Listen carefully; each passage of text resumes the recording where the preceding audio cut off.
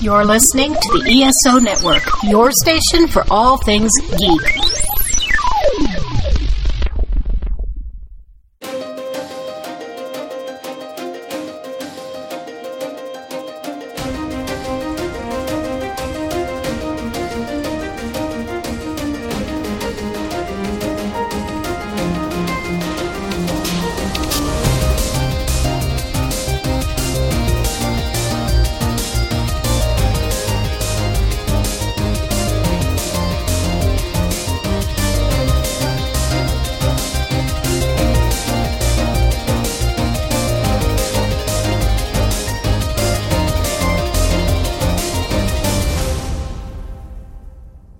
Hello and welcome to the 42 Cast, your ultimate answer to fandom, geekiness, and everything. Once again, we have a great episode lined up for you as we talk about the seasons of television that have just gone by. And before we dive into that topic for this week, let's introduce our guests. And so starting off, you know her from the previous time we talked about Once Upon a Time. You know her from when we talked about Tolkien. That is my friend Angie. How are you doing, Angie? I'm good. How about you? I'm doing all right. Awesome. So, anything new and exciting happened since the last time you were on the show? Not so much. I learned that apparently my mother cries when she watches horse races. Okay. For any particular reason, or it just happens? We're not sure. We think it's just too exciting for her. Okay. So hopefully it's not genetic. Or Does she have money riding on these? I don't know. I guess if I had some money riding on it, I guess I can see maybe crying, depending on the results. Is it just horses or like greyhounds? Would that also elicit tears? Or well, we went to the horse races, so I don't know. It could be all races, but well, yeah, definitely. Some people get really worked up about NASCAR, so maybe that one too. All right, but yeah, and you were saying before that that your baby's sick today? Oh yeah, he's been sick, so I've been taking care of him this past week and not doing anything exciting. Oh wow, so it's been going on all week. Yeah, he ended up, I guess he had an ear infection and the first round of antibiotics didn't take care of it, so they had to put him on a broad spectrum and all sorts of goopy drops, and anyway, it's been unpleasant for everybody. Yeah, no, I know all about that. Thankfully, I'm out of that stage now. Mine are a little bit older, but oh yes, the chronic ear infections. Oh god, yeah, my oldest had ear infections all the time, and I know about how that can linger for a while with the antibiotics. So, yep, I feel your pain. But yeah, it's great to have you back on, Angie. Yeah, it's good to be here. All right, and that other voice. You know him as the guy that we can't get rid of on the 42 Cast. He's here to tell us his opinion whether we want it or not. And that is my nemesis, Ryan. How are you doing, Ryan? I'm doing great. Thank you for asking. I saw Transformers the last night today. So, Did you have a lot of time on your hands? Did I what? I'm sorry? Did you have a lot of time on your hands? Oh, well, I had free time on my hands, but I skipped Pirates 5 and I skipped The Mummy, so I just had to finally bite the bullet and see something that was going to be that I knew going in was going to be terrible. And it didn't disappoint. Yeah, because I knew after how badly you panned the fourth movie, I thought for sure that you would not even go to see the fifth one. It was an interesting thing. Like I said, if I'd seen The Mummy or Pirates, I don't know. I felt like I was obligated to see at least one of those three this summer. Okay. So my good deed is done. My charity event. All right. So don't hold back. Let us know what you think about Transformers 5. Well, honestly, it was just kind of boring. Four at least was like reached a level of stupidity that it was entertaining in a kind of B-movie type way. Yeah, that's what I thought. Yeah, this one, it's like Bay decided he was going to be like ultra serious and bring it all together. And I'll give it credit for that. There are a lot of callbacks to previous movies, and it seems like he's trying to make the mythology make sense, but it doesn't. there's just nothing you can do. You know? But I just nothing about it. I yawned a couple of times during the movie, so that's usually not a good sign. I mean, I didn't laugh where I laughed a few times, but not where I was supposed to. Oh, okay. I mean, but to his credit, man, Anthony Hopkins did not phone it in. He was like, you know what, I'm doing this, and you're going to marvel at my brilliance. You know? I love Anthony Hopkins. I like that he's doing Odin in the Marvel movies, too, which, I really love the fact that Marvel's just like, we're going to get these A-list actors and just, like, throw them in our movies, and for him to be Odin, I think, is perfect, so... It's like, you want Anthony Hopkins as the Odin, you got it. You want Glenn Close to lead some aliens, right? Okay. That's right. I'm glad to hear that he's still going strong, even in a bad movie. So, as only he can. Right. All right. Yeah. So is that Unicron in the commercials? Well, it's. I'm not sure which commercial specifically you're talking about, but yeah, if we're spoiler. Yeah. It sets up, I guess, Transformers 6 for Unicron. I mean, if you want, I can tell you the twist, which actually is a pretty good twist. Oh no, then don't tell me the twist. I just know because there looks like there is some sort of thing that's like this ginormous thing, like gouging into the earth in some of the trailers. So I was like, are they actually putting Unicron in this movie? So. Basically, there is it's a set. I'm pretty sure it's just a setup for 6, assuming there's going to be 6, and there will be a 6. Sure. But just like every other movie lately, there were quite a few things from the trailers that were nowhere to be seen. Okay. In the movie. Yeah, that's been getting kind of annoying because it's like if it's in the trailer, it ought to be in the movie. I mean, I get it. Every now and then you want to do that to, I guess, encourage sales of the DVD. But yeah, it's too much now. Yeah. All right. Well, on that note. Transformers 5 has always been a Netflix rental for me, so I guess I'll see it when I see it. But I guess your review there doesn't tell me it's going to be any different than what I thought it was going to be. I've always found the Fast and Furious franchise to be a better adaptation of Transformers than the Transformers movies. I'd say they both play cool things. I was about to say they both play pretty loose with physics, so that's true. and actually, they both probably. Well, no, I take that back. Fast and the Furious probably has more emphasis on the machines than Transformers does. Yeah, I just know as an old school Transformers fan, I have just been disappointed with that franchise. Because Absolutely. I feel like there's so much mythology they could pull from the already existing material that he just completely ignores in favor of just whatever he decides to make up that is way less interesting. So, yeah. But anyway, it's Michael Bay. Who knew? Yeah.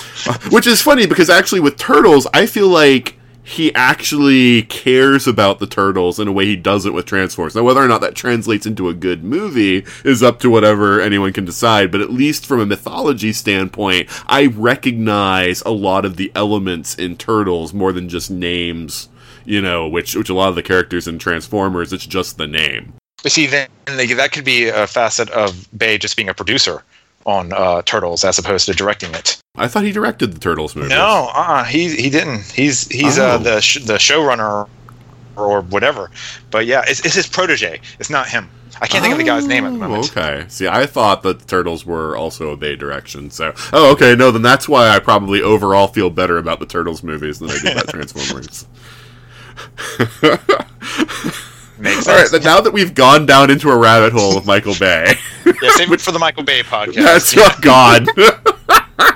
It's when I'm really, really stretching for topic ideas. We'll do a Michael Bay podcast. But anyway, it's good to have you back, Ryan. Good to be here. All right, so you all know what's next. It's 5 questions. So this time, I'm going to do something a little bit different for 5 questions. Instead of them being random questions, they are all questions related to our topic for this week, which is Once Upon a Time. So, it's 5 questions. I'm sorry, what did you say, Angie? Curated 5 questions. Yes, curated 5 questions. So, these are questions that I probably couldn't get away with. Maybe one of them in the regular 5 questions, which is random, because not everybody watches Once Upon a Time, but I figured, this would be kind of a fun way to mix things up because you've both been on several episodes in the past, so you've answered a lot of the 5 questions already, especially Ryan, so we're gonna make it just a little bit different here. So, question number 1, Evil Queen or Regina? Regina.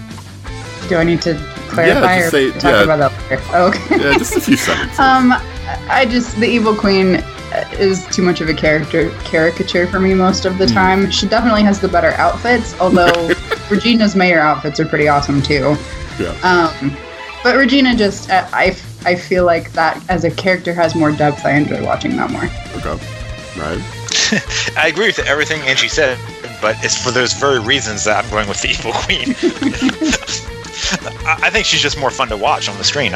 She chews up scenery like crazy, It's just Regina. I like Regina. She's probably my favorite character when she's done right. But it's just the Evil Queen is just fun, and you can kind of since they're separate entities, or you can kind of hate the Evil Queen without hating Regina. No. Just after they split into separate entities. Yeah, for a limited time. Right.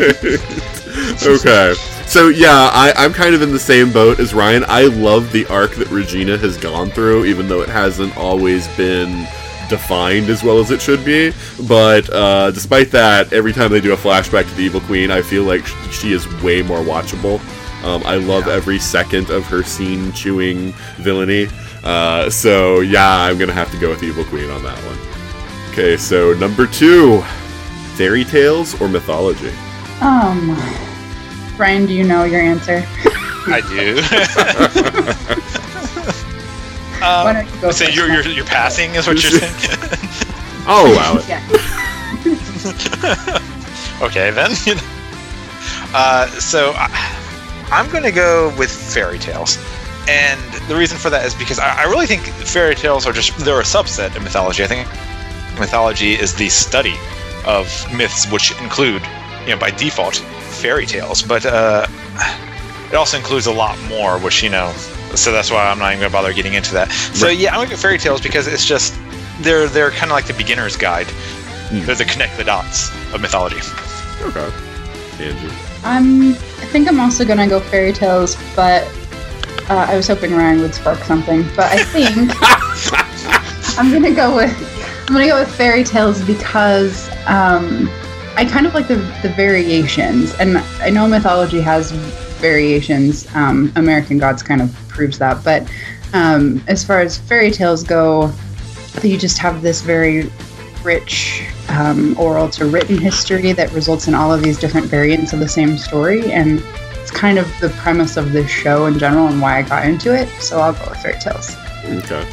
Yeah, see, interesting that you said that, because for me, mythology is kind of like that, because you read several different, like mythology texts, and you will see, like, a lot of differing versions of various stories in Greek mythology or Norse mythology or whatever. But for me, I like the larger scope that mythology tends to have. I find that more epic feel speaks to me a little more. And so while I like things like Once Upon a Time that take fairy tales and, sort of expand on them or modernize them, for me, just taking them as read, I prefer the mythological stories to fairy tales. It seems like the difference between amateur and professional. Yeah, probably.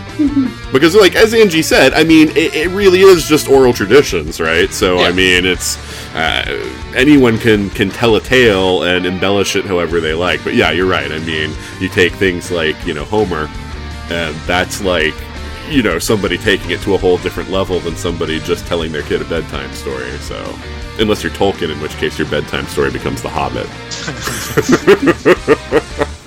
But anyway, alright, so third question. Sword or bow? Bow and arrow, not bow like the staff. Just the bow, no arrow. Bow, because I have some modicum of skill in archery, but I can't swing a sword to save my life. Okay, Ryan. Sword. It's not just necessarily a skill level, but it's just because it's more personal. I mean, if you're gonna kill someone, they should bleed on you. Yeah. I would like to say that I go with sword because of some aspect of honor, or like what Ryan was talking about, but basically it's just because I watched Star Wars at an early age and I always wanted a lightsaber, so when you take that to medieval times it becomes a sword, so I'm cool with that. Yeah, there are there's a list of magical swords. I've never heard of a magical bow. Yeah. The occasional In magical D&D arrow. you find them. What's that? I said in D&D you find them, but Okay. Yeah, well. But is it the bow or is it the arrow? the bow is typically magical, and the arrows become magic by being shot from the bow. But yeah, and I also do have a modicum of skill with swords because I did take fencing for a while. And I took saber fencing, so more like real sword combat, not the foil, which isn't like how you'd fight with a sword at all. But anyway, alright, so, fourth question, Cinderella or Sleeping Beauty? Cinderella, I think she was a bit more proactive. So, I mean, the Sleeping Beauty story has profoundly disturbed me in its original form, so I'm going to go Cinderella. Yeah. I'll give Maleficent credit for kind of acknowledging that, the dark overtones of Sleeping Beauty. But I'm going to pick Sleeping Beauty mainly because I'm jealous of her. I wish I could take a nap for that long. It's a good one. Yeah, If I had been asked this question like 3 or 4 years, I guess 3 years ago, I probably would have gone with Cinderella. But since then, I've seen Sarah Bolger in Peggy Carter, and that was suddenly like, hello, nurse, So suddenly, I'm a Sarah Bolger fan. How did you not notice her in the Badlands episode then? Yeah. I haven't seen season 2, but I remember her from season 1. I haven't seen Into the great. Badlands. But, yeah, I didn't really care for her much as Aurora, so it's kind of cheating, but, I'll go with Sleeping Beauty just because. The thing about her as Aurora was she was overshadowed by Mulan. Yeah. Yeah, exactly. Alright, so final question. The Dark One offers you a deal. Take it, or all magic comes with a price. In this scenario, am I one of the Charmings, or am I just like a peon? I don't know that it helps either way. Well, if I'm a peon, I'm definitely doomed, so no deal. If I'm a Charming, maybe I can work something out. Okay. No, you're just a peon. Doomed, no deal. Okay. Alright. Yeah, I mean, in this context, there's probably like a 1 in 4 chance that through some incestuous means I'm related to the guy. But I kind of gotta follow Angie on this one. It's just again though, if the deal is there, what is it? Is it like extra fries? No, but to save the person that I love, then yes, I'm gonna do it. So I don't know. It really would depend on what it's for. Yeah. Well, I guess the question was more of a, do you trust that you'll get what you want anyway, or that it will be worded in such a way that, he's good at finagling deals. But he's also, it's the same, it's always the deal with the devil thing. Yeah. It will never quite come out the way you want, but at the same time, it will come out exactly as he says. Yeah. So as long as you make the right deal. Right. And then he's gonna gloat about it later. No deal. Yeah. If your negotiating skills are on point, then you might be okay. But yeah, I'm gonna go with Angie on this one. I think I wouldn't even risk it. He can go do his own thing because I wouldn't take his deal. It also depends which dark one. Oh, that's true. I was thinking Rumple when I said this, but you're right. There are other ones. All right, so that's the end of this week's Fives questions. So, before we dive into our topic, let's take a break for this promo from another fine podcast. Hey guys, it's Nick, and, time to talk movies. No, not that. How about something else? Much better. So, we had this idea for a small spin-off, a second podcast, if you will, where we would watch an entire movie series so we can compare them one to one. My name is Bond. Bond. It's Bond. Bond. It's Bond. It's Bond. James Bond. So every time Q goes, I missed you. What a pity. Yes, the legendary 007 wit. Or at least half of it. I'm your new quartermaster. we will watch it and compare them. From the highs Do you expect me to talk? No, Mr. Bond, I expect you to die. to the lows. I thought Christmas only comes once a year. Tune in every other week as we compare every Bond girl, every plot, and every henchman on Mission Briefings, starting January 2016.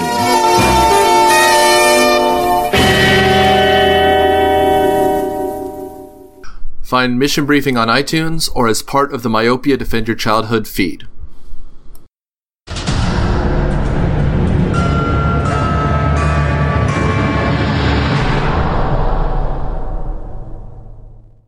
And we're back. So we've got Ryan and Angie back here because they were here to talk about the first half of this season of Once Upon a Time, and I wanted to get the same people together to talk about the second half of the 6th season of Once Upon a Time. We're going to talk about how wrong we were about some of the predictions that we made and what we thought about where they took the storyline. I'm just going to come out and say right at the beginning that I feel like they've done what they've always done for me to different degrees, which is they really sold me on the storyline and the journey, but then when I got to the end, I was disappointed with the finale, which I feel like has been in the case with a lot of seasons of Once Upon a Time recently. So just for sort of a general thoughts, Ryan, what did you think of this season overall? Well, okay, overall, I actually feel like it was consistently good quality. I know what you mean. It had a few downs that were, but all in all, this season I was more engaged and I was rushing more to my DVR than I have in previous seasons to see what's happened. It used to be like previous seasons, I might get like 2 or 3 episodes piled up and I would burn through them.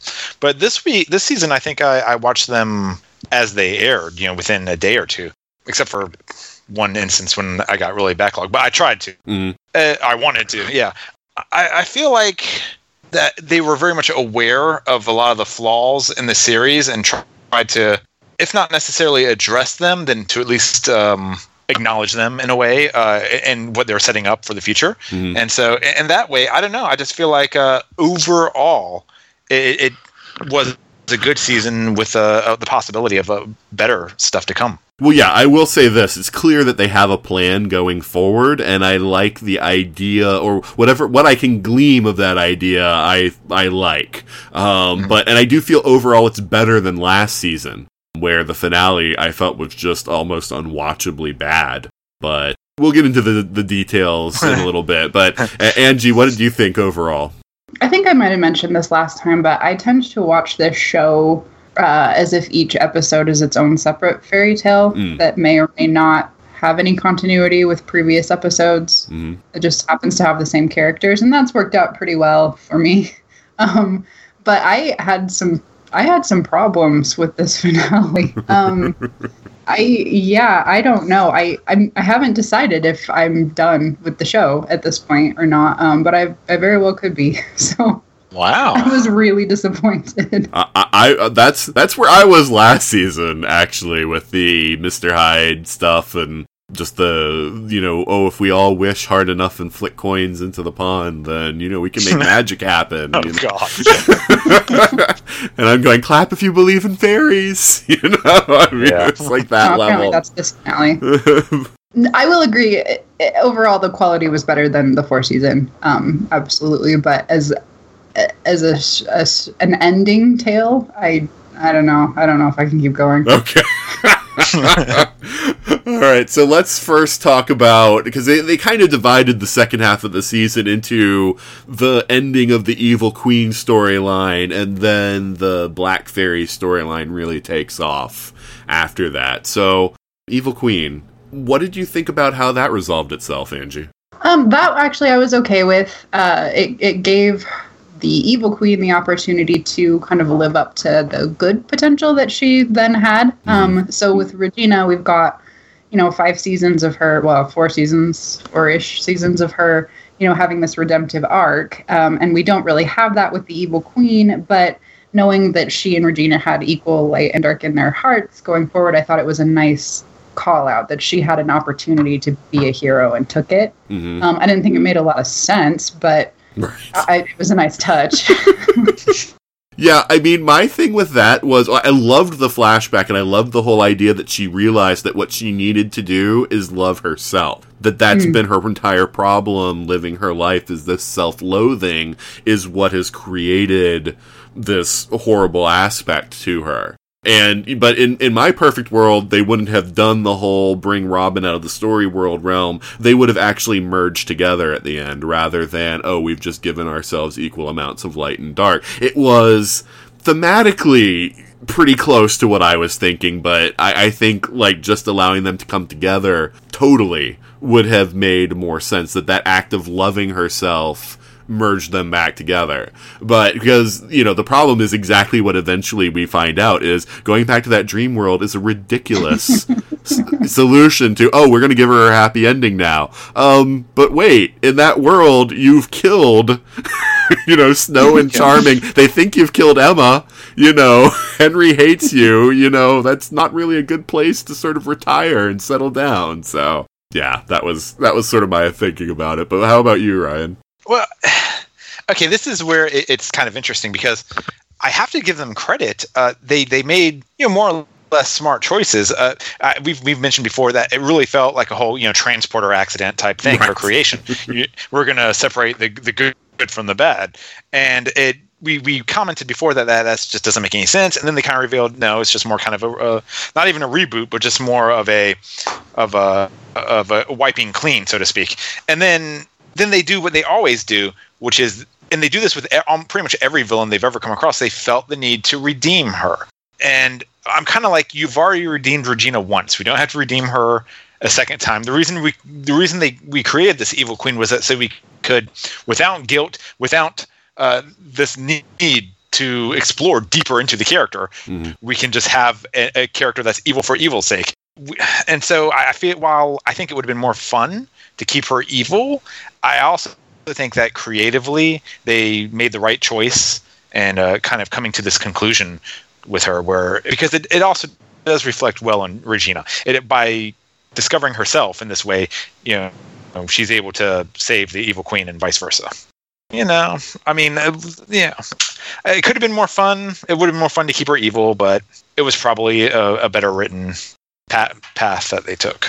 I will say one of the things that I really enjoyed that they were doing about that time was all the old faces they were pulling into the show. I was really happy to see August, because they had him both in the Dream World and in Storybrooke. And I even liked that they pulled out Prince George, who we had no clue what happened to him after the second season. He was trying to get the town to turn against Charming last time we saw him, and apparently he was captured at some point after that. But, I liked all of that stuff. I like the callbacks. I like that they're bringing... if this was the last season, seeing all the old characters show up again, I think was a really nice way of tying things up. And, the one that I think we all agree that we'd love to see, but it's never going to happen is Mad Hatter. Yeah. But, well... I say never, but weirder things have happened with television. But I kind of wish they just recast. Yeah, and that's always a possibility. And certainly in a show with magic, you can even make it part of the story that he doesn't look the same as he used to. Yeah. Yeah, I don't know. With the Regina thing, I just I liked it, but I felt like they kind of missed the mark just slightly, but it wasn't that big of a deal. Now the Hook thing, though, with the tie-in for what that coin was and how it related to the Charming family, because I thought that storyline had been already played out in the first half of the season, and I was like, that was like the dumbest thing. Just like his obsession was what the evil queen, wanted him to just get obsessed with his father, and thought that would tear them apart. But then to find out, oh no, the reason it's going to tear them apart is because Hook's the one who killed his father. Which, there are problems with the scenario, like, isn't Hook supposed to be stuck in Neverland at that point? I'm not quite sure what he was doing in the Enchanted Forest, 20-odd years before the curse. Time flows weird. You're dealing with 3 different universes there. Right. Well, and Pan would send him on errands, so you could hand wave it that he was on an errand for Pan. I guess. He never quite said, I think, that Pan sent him on errands. It sounded like, from how he described it, that he waited in Neverland for as long as it took until he could figure out how to kill the Dark One. But, I guess that's what it has to be. But what did you guys think about that the whole Hook killed Charming's father thing? It was contrived. It was like some Murder on the Orient Express. Yes, that they were like, oh, these people killed your father. Oh no, now this person maybe killed your father. Oh, really? It was Hook, but it was Hook so that he has something else to beat himself up about and not be happy. I don't know. I kind of rolled my eyes and moved on. I liked that it actually gave a reason for what had been going on earlier in the season, that it was an actual thing that could drive a wedge into a family.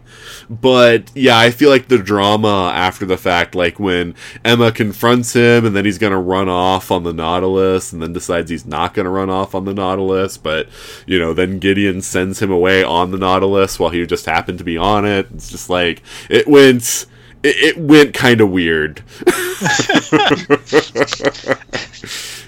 It's a soap opera, and that's what it was. I thought it was actually brilliant in a way, because like you said, this is the one, not the one, but this is an act that could actually do real damage to this family. Mm-hmm. So I thought, wow, how are they going to deal with it? What's the outcome of this going to be?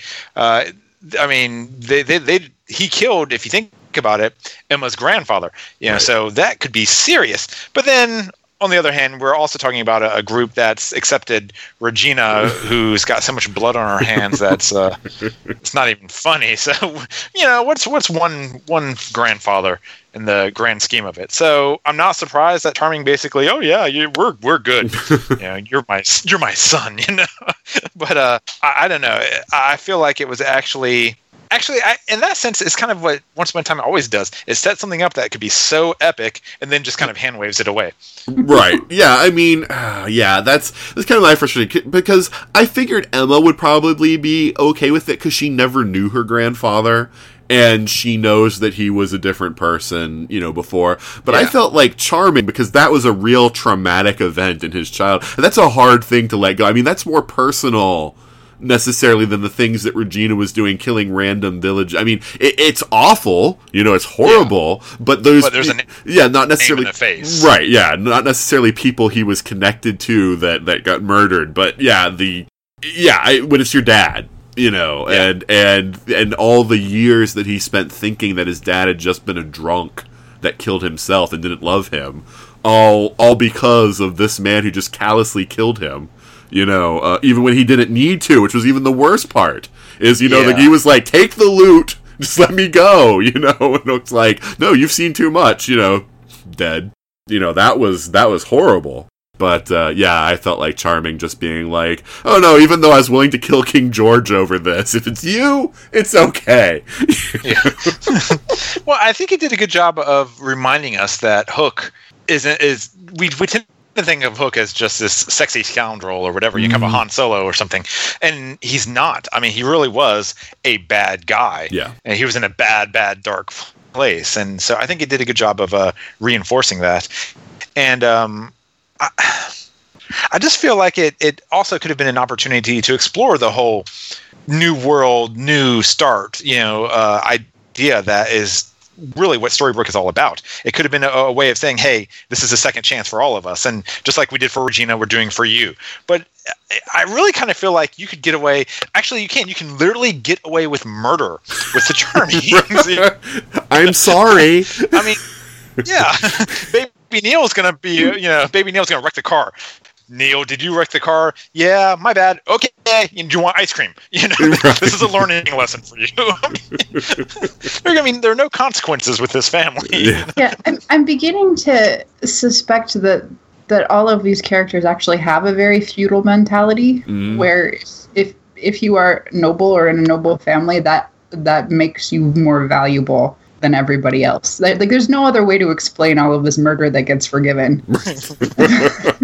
Yeah, no, I mean, certainly from the Charming's point of view. There are other people in the town who seem less forgiving, that are only tolerating, say, Regina's presence because the Charmings have sort of absolved her. I mean, like, Grumpy has never been okay with it. Yeah. He was stealthy. Right. Oh, R.I.P. Stealthy. I really wish that some of those side characters got more play like they did in the first season. Because it seemed like in the first season there was a better balance of the characters. And it's definitely become like, yeah, they trot out Grumpy every season a few times, but he doesn't seem to have the weight to him that he did in the first season. And I miss that, and I especially wish that they had somehow gotten Amy Acker for a follow-up episode to the one with her and Grumpy, because I really wanted to know once they got their memories back, what would happen there. But, oh well. I suppose there's still a chance, but with Amy Acker doing another show now, it's probably less likely than it ever was, but... Yeah, so yeah, with the Hook thing, then we finally tie into the Jasmine and Aladdin storyline, which to me felt like they were just like, oh crap, we set this thing up in the first half, we just need to get rid of it really quickly, because that episode I felt kind of insulted by. Like where Agrabah was, what they did with Jafar, the very weak tie-in to Once Upon a Time in Wonderland, the resolution, I mean the whole thing, the Ariel tie-in that was completely unnecessary other than to show Ariel, which I know I was touting the fact that they brought back a lot of the old faces and I was happy with it. Ariel's one I never need to see again because I've hated what they've done with Ariel in that show, and I'm like, you screwed up from the beginning with her, you're not gonna fix it, just Ariel's can go away, it's fine. But what did you think, Ryan? I feel like they had a good idea, but it was way more material than they could fit as kind of a side story in one episode. Mm. It just like you said, they have, unless you're charming, you do not get enough screen time to justify how awesome of a character you are.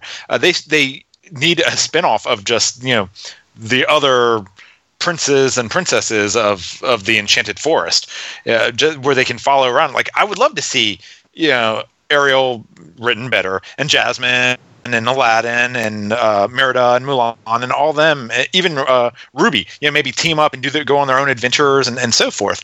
It's just again, I mean, there's just so much good material they could do with it, and they're lucky if they get to the point where I'm like, oh yes, this is how it starts. The episode begins, I'm like, oh, it's such and such and such, awesome, this is going to be great. Then half an hour later, I'm like, yeah, well, that was pointless, right? So yeah. Oh, I like your idea, Ryan. Right. Ryan, for Ruby team up. Yeah.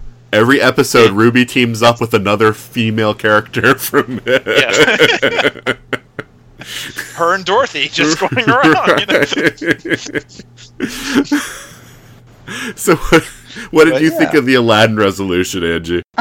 So I have to admit, I had been watching the show week to week up until that episode, and then I didn't finish the season until you proposed that we podcast this. Okay. So I stopped watching. That episode was so bad. I cringed for days. I don't know. Everything about it was bad. I think the last time I said I was excited for the conclusion to Agrabah, and now I wish that they just left it somewhere.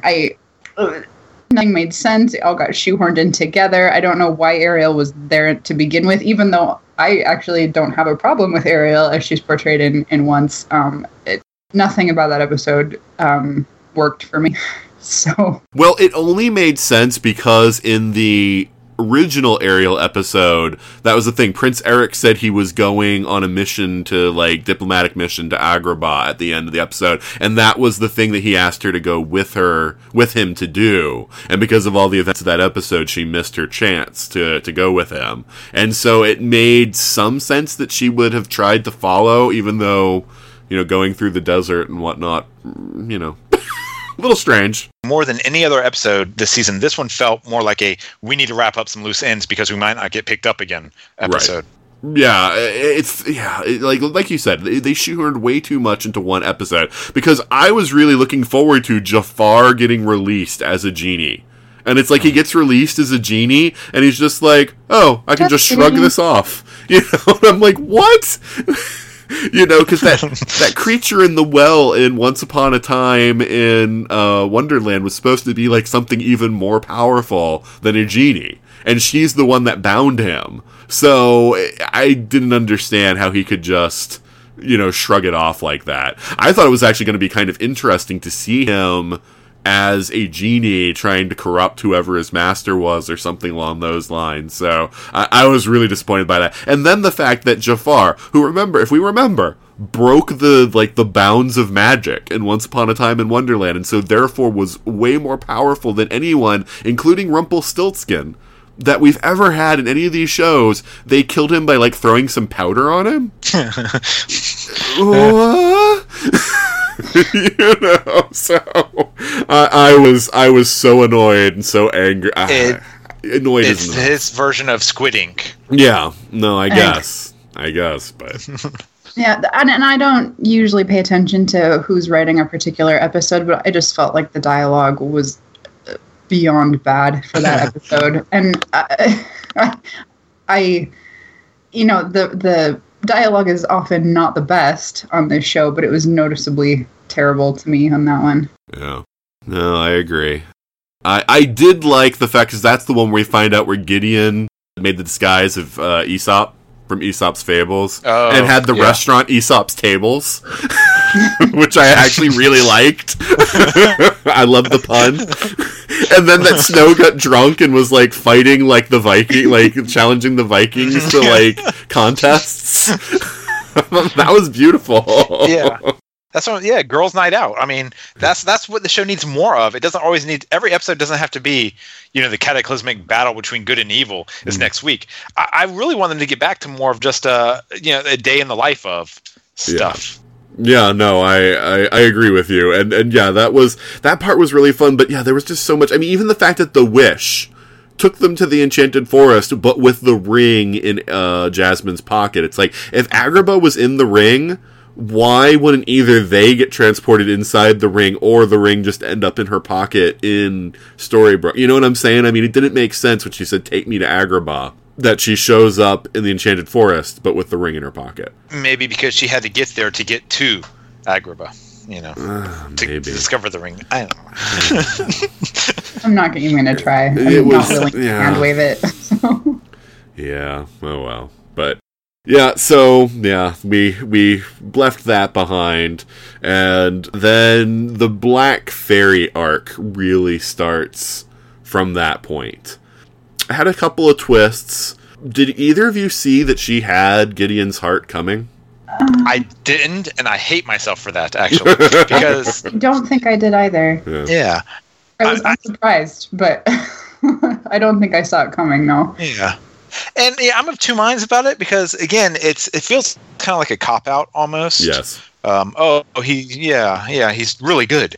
You know, it's a quick redemption type story. But I honestly, at this point in time, it should always be check for their heart, you know? Right.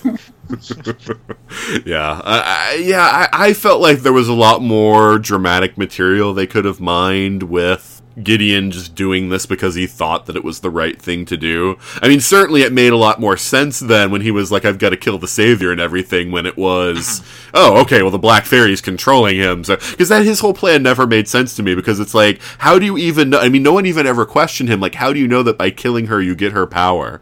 Is this like some sort of like a Highlander thing going on that no one ever told us? Well, there can only be one. There can be only one. You know? Right. So, yeah, I would question that part from the beginning, but yeah, I was surprised to find out that she had taken his heart. I liked at least that it made sense after that. The Black Fairy herself. Well, no, before I move on, what about Gideon as a character? I mean, what did you think about him? I liked Gideon. I thought he was adorable. See, I thought he was kind of vanilla. I mean, I could walk past that guy on the street and I would never recognize him. I didn't really like the casting. I hate the idea of quickly aging a character to begin with. Mm-hmm. It's such a cop-out, but I don't know. It just seems like all the other characters, even the secondary characters in the show, are memorable in a certain way. It could be one little thing. It could be how badly they're written. Mm-hmm. It could be, how much potential they have. But Gideon was just forgettable to me. No, he looked like a medieval monk. That was his distinguishing feature. I like how it kind of prompted Rumple to do things. But yeah, Gideon himself I didn't find all that interesting, but like Rumple being like, I'm gonna make sure that he doesn't have to do anything awful by doing it for him. And it seemed like a very Rumple thing to do. And it actually got Belle on board, which I thought was, like, at least finally, like, something that I could understand where she might start to see his point of view on things. Where it was like, oh, that's really great that you're doing this for our son. There's no hope for you.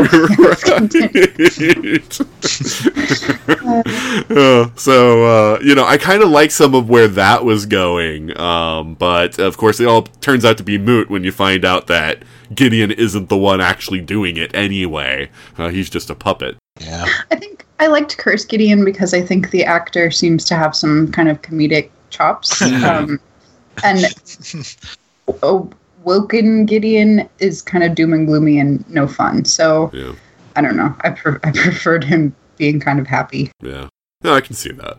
But, then we get to the Black Fairy. So what are your thoughts on the Black Fairy just as a character? Okay, I will watch Jamie Murray in anything. So, so immediately it worked. Yeah, I've heard you wax eloquently about her before, so I knew that you would have some feelings on this. If you ever, and this is to the audience as well, go watch Warehouse 13 if you've never seen that before. But I feel like the character was interesting enough that I could believe her to be the beginning of, Rumple and this whole repetition of just making stupid choices in that family. And I will say her origin story was probably my favorite episode of the season. It felt like one that actually made, and I say that not being the biggest fan of the Blue Fairy, but it felt like, although that was Tiger Lily. But anyways, it made sense. And it was believable, and it made me care for the character in a way that I didn't think I was going to. Although, again, that may have just been Jamie Murray. So, oh my God, she was H.G. Wells. Oh, yes. Now do you understand? That's awesome. Sorry, I just made that connection. But yeah. So sorry. Apparently, I need to see Warehouse 13, but. You do. It's a good show. You like? Did you ever see Eureka? No, I haven't seen Eureka either. You need to see that too. One of these days when I have time. Right now I'm watching Orphan Black because that's what Angie has told me I need to watch. You do need to watch that too, yes. But you also need to watch Dark Matter. Didn't we talk about that? Right, yeah. Well, I mean, I think next on the list might be Fringe.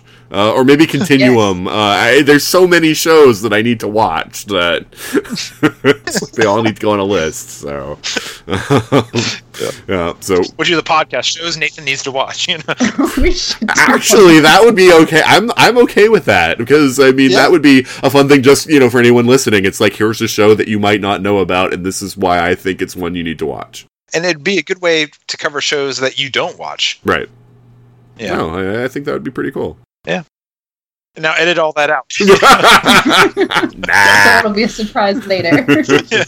I still want to do another podcast where I bring people on. We just ask each other questions, but Yeah, that was fun. Yeah, I thought that was fun. But anyway, so Angie, what did you think of the Black Fairy? That's so cool that she's H2O. I actually really liked the Black Fairy as a character. I thought she played her really well. I liked the motivations that she ended up having. Again, not a lot of sense making a lot of the time, but overall, I found her a compelling character. Okay, so I have kind of mixed feelings about the Black Fairy. So in the beginning, I was completely sold. I think that she's got the gravitas that you need to play on the Rumple and Evil Queen level. She has got that sort of scene chewing thing down. And when she first shows up and Rumple confronts her and she just teleports the dagger into her hand, I was like, holy crap, this is something, this is a scary character right here, because that's the one thing no one's ever been able to do. They've always had to search it out, locate it, physically grab it. No one's ever been able to just, take it from him. So I was sold that on the power level standpoint, too, this was going to be, a real threat. My problem came actually with the Origin episode, which Ryan was saying was his favorite. Actually, I was completely disappointed by that, because I think having her start out as a human wrecked the whole idea of she's the origin of all evil, which is what Rumple originally said. Because we know now that she's only 250 odd years old, which does not predate the Dark One. Because the Dark One started 1,000 years ago with Merlin. Okay, so the timing doesn't work. Right. But I think that weakened her character significantly, because I wanted something more like, this is a truly arch villain out for, some sort of malevolent purpose. She could love her own child, that's fine, but I wanted more than for her just to... Now, I will say this. The fact that the curse was created as a way for her to just create her own pocket little world where she could live with her son for all eternity kind of made a sense to it that I kind of liked. That there was at least some reason for the curse to exist as it, existed. Because I always wondered about that with Regina and the curse, and why Storybrooke? Other than that's a land without magic. Why this particular scenario? It made more sense when it was the Black Fairy casting it, I think. Oh, I was just thinking, the curse always seemed a little odd.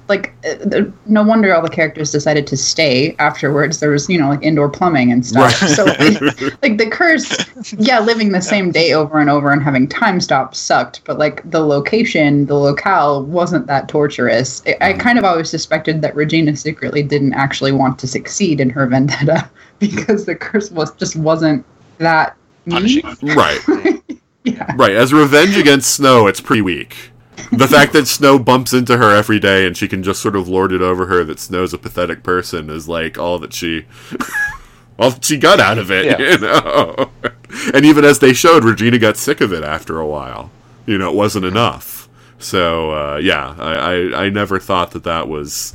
that made a whole lot of sense. And I feel like the Black Fairy's defeat was way too easy, also. Because, again, they sold us on the fact that, on a power level standpoint, that she is, stronger than Rumple, and Rumple defeats her so easily that it's just it's a few seconds of a scene, which I was disappointing. Yeah.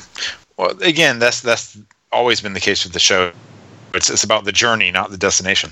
Yeah.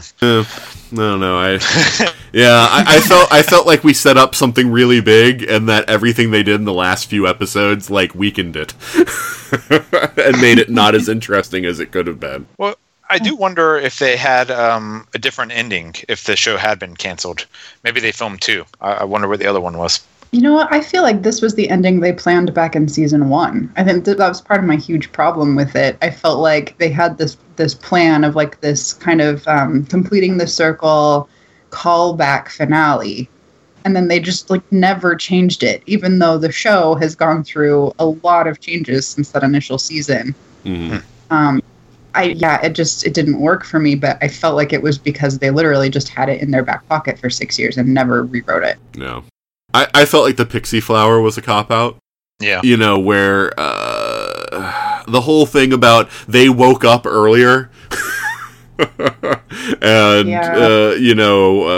it just it was the bad kind of callback kind of stuff. Like I say, I appreciate when they bring in characters that make sense. August made sense when they brought him back. King George was a great person to direct Charming's hatred against. Even when we see Geppetto in the background, or when we get the magic mirror back in the flashbacks, all that stuff I love, because I love those characters and I love seeing them again. But when you start doing the whole curse stuff again, and then are like, oh, but this other thing happened that we've never told you about, and oh, here's the special flower that we've always known about. Right, we've always known about. Just didn't and it made the Charmings even worse parents. Yeah, that's true. That's saying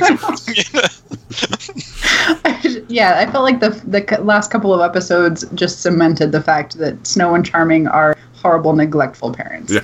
Again, they forgave a murderer. They let her daughter marry the man who killed her own grandfather. Although I gotta say, I did like Charming. I don't like this venue. Let's try another one. Oh, I loved the wedding stuff, and I liked that whole thing where he just couldn't settle on somewhere because of all his anxiety about everything, and I thought that was a lot of fun. I think that's what we were talking about before. Some of the character stuff is some of what makes this show really fun. Seeing them interact with each other and the stuff that happens. Why can't the conflict one season just be, about who's going to run the PTA? I think that'd be great. So Zelena gets a little bit of development, and we actually bring in some more of the Oz stuff with the Tin Man. Yeah.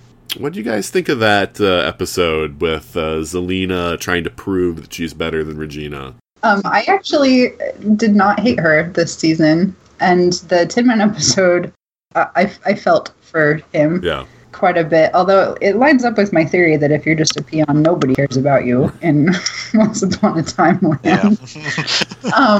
I actually thought her development this season was good. She had some. She was funny. Like, I loved Rebecca Mader in Lost, and she had a bit part in Fringe, like 2-episode guest arc, and I loved her there. So I always felt kind of guilty for just hating Zelena so much. But yeah, I think they gave her some more interesting stuff to do this season, and I liked it. I definitely loved her hitting the Black Fairy with her car. That was awesome. Yes. Oh God, that was perfect. Oh yeah. And also just her face when the two Reginas met up again. Right. That was pretty great. No, and I'm agreeing. I agree with you completely on this one, because I have not had much time for Zelena, but I felt like her desire to prove herself and having to give up her magic to undo the screw up that she made for a good arc for her character. And I like that in the flashback we at least got the symmetry, because they'd already introduced the Scarecrow before, so we at least got the Tin Man and a version of the Cowardly Lion. So I appreciated that with this quote-unquote final season, that they at least tied that up, because it doesn't look likely that they're going to do anything more Oz-related in the next season. So yeah, I actually appreciated that. What about you, Ryan? Yeah, and I think I've defended Zelena before on these podcasts. Here's the thing. There's the Wicked Witch, and when she's the Wicked Witch, she's fun. But then they brought back the Evil Queen. So once the Evil Queen took over that, we need a villain who's just a villain, they had to, start redeeming Zelena, because that's what they freaking do. And then she kind of got, oh, look, nobody likes me. Wah. Yeah. And in fairness, that there is something to be said for that. I mean, they'll give Regina 1,000 chances. But Zelena, no, can't trust her. So she's got kind of a point there that there's a bit of a double standard. But I feel like... I will say this, though. Zelena is a far more chaotic character than Regina. Yeah. More temperamental and less easy to predict. So I can at least understand a little bit why people would have a harder time with her.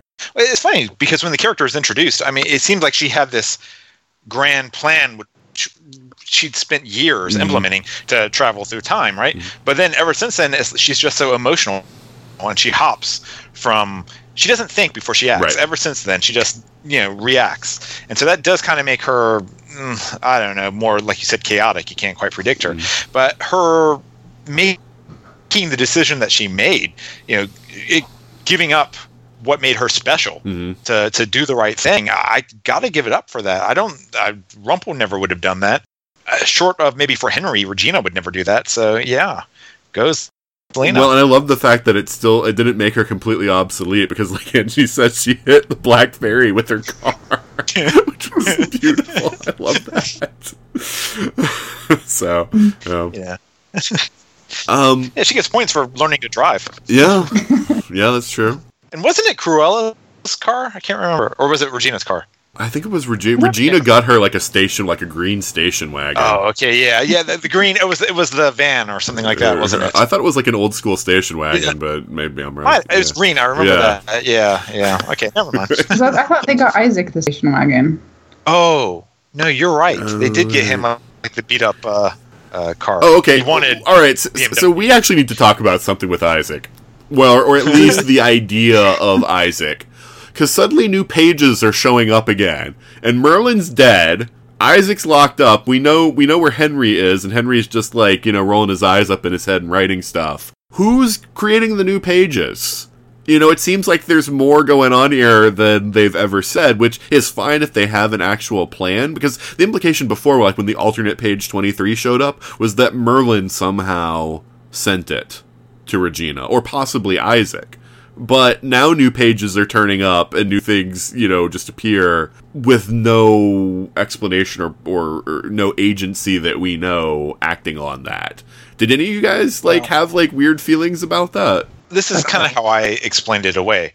We know there are different books, right? Mm-hmm. There are different books that tell different stories. And so there's no reason not to assume that there aren't different drafts for each book, or different versions of each book as well. It could be the same book, just now with annotations, or upgraded with deleted scenes, in Technicolor. Yeah, I mean, the copy of a book that you buy now that's 100 years old is no doubt has some. You can go buy Dickens' Great Expectations with 3 different endings. Yeah, we come back with Henry, and he's got Once Upon a Time the paperback. Yeah, on his Kindle. Right on his Kindle. There you go. Yeah, I was also disappointed because they set up this whole idea that Henry is going to have these these flashes more and more often, and he's gonna become uncontrollable and just just writing until he can't physically take it anymore. And then it's we see Henry do it one more time, and then it's then nothing else ever comes from that. And I'm like, why set up something if you're not gonna play it out? I don't know that we should take Isaac at face value. No, true. She didn't give him those Hamilton tickets, so.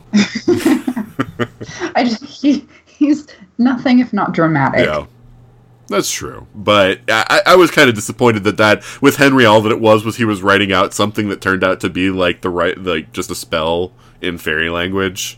I thought it was going to have more significance than that. Yeah, I'm still waiting for the Yankee and King Arthur's Court to pay off. So, this is what they do. Well, and I felt for the most part, they haven't really paid off the Untold Stories characters at all. Captain Nemo has been the one that they've really brought into it this season.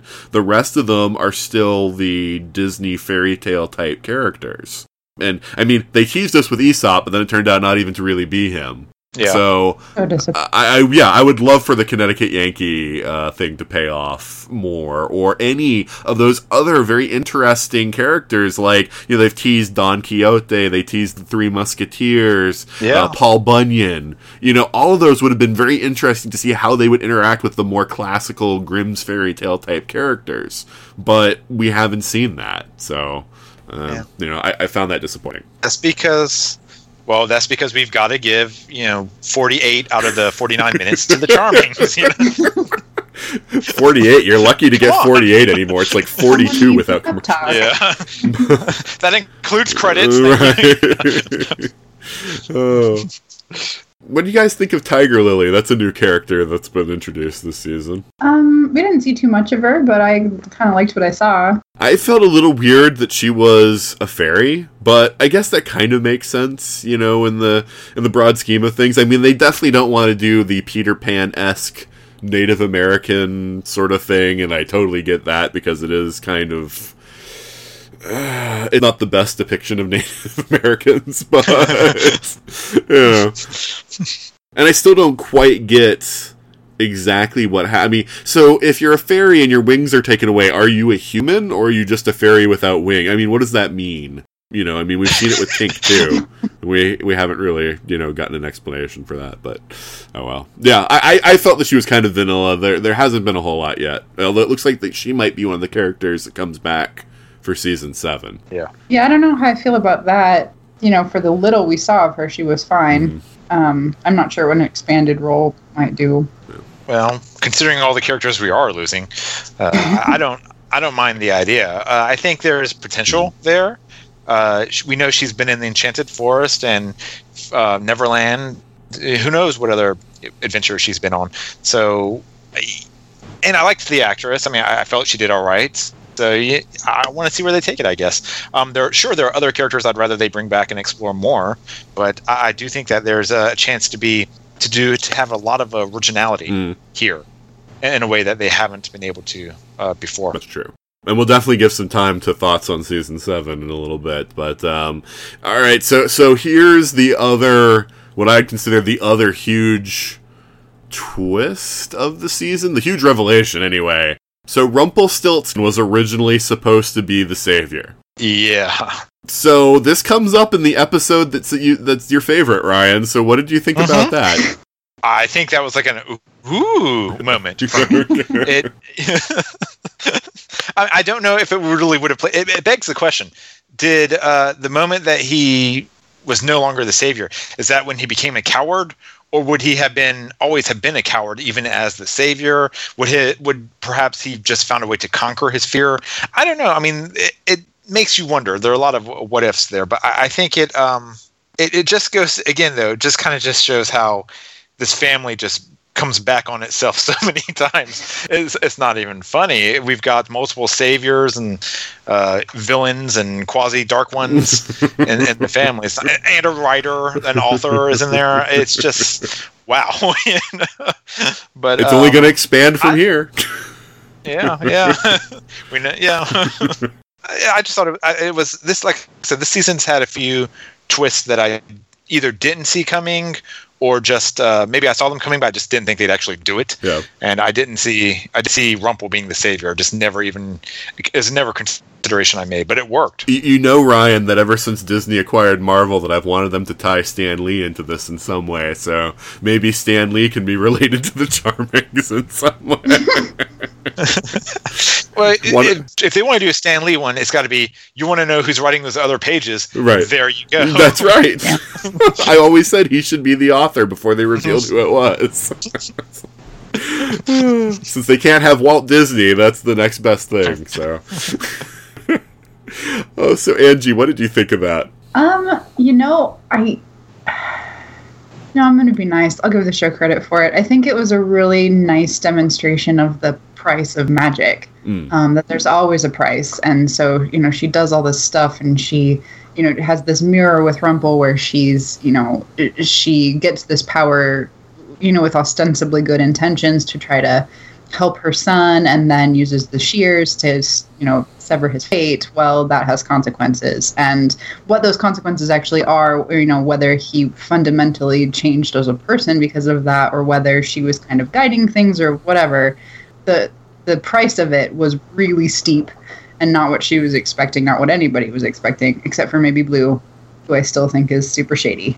I really wish we'd found out more about her, but it's fine. Maybe that's why I'll watch next season. Well, and that's why I would have liked for her to have been an actual fairy rather than a human who attained the powers of a fairy, because I thought we were really going to deal with the society of fairies, in a stronger way than we did with a little bit with Tinkerbell, and we didn't get that. Yeah, sure. Of course, would you really believe that Rumple's father could have, gone gotten a fairy. No. Well, I found that very interesting that his father, like Pan, was a much different person and then ended up, blaming his son for what happened to his wife, which is tragic, but I think actually happens fairly regularly in life. Yeah, no, I mean, I got that, and it certainly made sense of why he was always trying to ditch Rumpel. It was, because, he blamed him for the death of his wife, and so he was a reminder of that, so... and of course, then when he has the chance to be young again, before a time when he had gone through that tragedy, in context, I think it actually enhanced Pan's story. Yeah. But I feel that episode, the episode we're talking about is the Black Fairy, for anyone paying attention at home. Like third or fourth of the last. Right, and the problem I have with that episode is that it's an episode that works best with Angie's way of viewing, that each episode is its own thing and you don't have to worry about continuity, because it's a story that I think, though, is really problematic when viewed from the standpoint of the series as a whole, because suddenly then so originally we had this term savior, which I think was used in a generic sense. Emma will be this savior that will save us from the curse. Yeah. Nothing really special. It wasn't savior in all capitals. It was, she will be the savior. Okay, fine. It was curse specific. It was curse specific, right, exactly. And so, sure, you could potentially have other people who are saviors, quote unquote, of different bad things that happen, whether it's a curse or whatever. But this makes it almost like the savior is one singular thing. And when it was no longer Rumpel, it went to someone else. And when that person was no longer qualified, it went to someone else. And for 230 years, it's been passed along. When Aladdin severed his fate, it went to Emma. You get what I'm saying? Like, there's this long line for 230 years of people who were potentially going to be the ones that fought the Black Fairy. And every single one has shirked it all the way down to Emma, which seems kind of ridiculous to me. That it's gone on that long just to get to where someone actually accepts it and goes into the final battle. I didn't see it that way. I didn't think Aladdin being a savior had any connection to Emma or the Black Fairy or Rumpel. Just that particular prophecy that, the evil and the light would, whatever the prophecy was, I don't remember. But that was a unit. And so when Rumpel was no longer the savior for that particular prophecy still had to be there somewhere. Somebody was going to have to fight the final battle, but not necessarily that all saviors are all connected to this one event. Yeah. I kind of got more of there's a savior for each generation feel, and it doesn't, it's regardless of what the savior is going to battle, there's going to be one. So it could be that, past saviors haven't had much to do. Where Emma just, really had some crappy luck, when her turn came up. It kind of makes sense if you believe in like the duality of the show, which, for fairy tales, maybe that actually works out. But if you have a dark one, which passes on the mantle from dark one to dark one, it kind of makes sense you'd have a savior that's going to be there to if not combat the dark one, then at least combat the darkness. Well, yeah, and actually the timeline makes sense that Emma became the savior at the same time Aladdin severed himself from it, because Aladdin was actually affected by the curse. So if you consider that he did that just before the curse, give or take a little bit, you can see that, about the time Emma was conceived or whatever, that could have passed, from him to her at that point. No, because I don't buy that Emma was the savior from infancy. Well, except that's what the fairy said, is that you will have the child that is the savior. That's like, will be the savior or is born to be a savior, sure, but not the child. The savior, it's something they're going to do. The savior is curse dependent. It's an act that's they're either have done or will do, but it's not just something that they go around. Emma's the sheriff as well, but she wasn't born the sheriff. I don't know. I think because it comes with powers and everything else, because Aladdin has the same powers, or had, when he was the savior, the same powers that Emma does, that it seems to be that it is something that you are born with, or at least the potential to be the savior has to be something that's instilled in you. Whereas before I took the generic meaning like you did. I kept saying Regina is the savior of the second curse. but Regina Right. doesn't have that same, magic power. No one's referred to her as the Savior. So I think it is supposed to be a separate thing. Like you say, like almost the opposite to the Dark One. Well, it's worth remembering that even though the curse, the first curse, the curse that Regina got from Rumple, who more or less got from Mommy Dearest, Storybrooke is still there. So even though Emma's quote unquote broke the curse, she hasn't. The curse still exists. It's just they're aware of it, and it's still got limitations. But Storybrooke was not there before the curse, and it wouldn't be there if the curse was truly gone. Like in the that one season when they did actually end the curse and everyone went back to the Enchanted Forest. So maybe as long as Storybrooke exists, then Emma until Storybrooke is gone, Emma's not still the Savior because she hasn't ever really truly ended the curse. Except there was a whole nother curse. Which was built which she didn't break that curse, and Regina did. So we've established that you can mess around with spells and make new ones. So let's maybe just chalk this up to like too many curses in one place has caused unforeseen consequences. There should they've be kind of like been built on the backs of each other at this point in time. We don't know which parts belong to which curse. there should be like a hole in the space-time continuum at Storybrooke by this point. How many curses can we fit into one little place? Yeah. But, alright. Then we get to the musical episode. So, Angie, what did you think about the musical episode? There was music. It was filler, mostly. I thought the premise was terrible. A lot of the cast is pretty talented. That Lana Parrilla, chewed scenery like a champ. She had a great song. I actually feel like we got Old Hook back briefly, which was lovely. I'm not going to lie, I can't handle musical episodes. I fast forwarded through pieces of them. Ryan? I could give or take musicals. I don't hate them, but I'm not one who, has a bookshelf full of all the lyrics or anything like that. I felt like it was gimmicky. Oh, we need to have a musical episode. We're a genre show that's been on this long, and we can make it work. Hey, Flash is doing it this year. We need to do it too. Yeah, kind of. We can make it work within the concept of the story, and they did. They found a way that kind of made sense. I think, honestly, I'm blanking on Rebecca Matter. I think she had the best.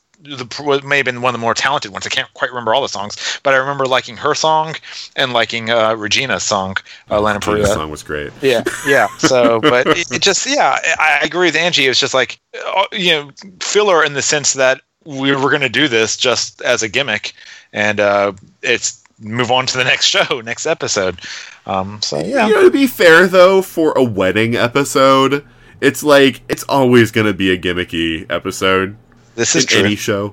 So I felt like if they were going to do a musical episode, it was a good idea of one to marry it up with. I'll say this. I don't have much time for musicals, period. I do not like the format or the genre or whatever you want to call it in general. But I gotta say, if you're going to do it as part of the show, this is the way to do it, in my mind. Whereas I felt like the Flash episode this season that did a similar, which also did a musical, the trapped in the holodeck feel of it, and the fact that there are only 3 songs, made it tedious to the extreme. Whereas with this, at least it was truly musical. I think there were like 7 or 8 songs in it, so there was a lot of singing going on. And they used it to express things about the characters, rather than just to have a musical number, which I thought was, kind of fun, and at least, did something with it. I felt like the main problem with it was that when we get to the final, the whole point was going to be, we have got to build up Emma's spirit for the final battle. So we're putting this music into her heart. Then when the final battle happens, there's no reference to the musical episode at all. Nothing about that seemed to carry over. 6 seasons ago. There's no musical episode. So, yeah, that was the part that I had a hard time with. But, I liked it. And for Disney, I mean, it fits the Disney, sort of style. And even though I didn't like the Snow and Charming song as much, at least I totally got where it was coming from.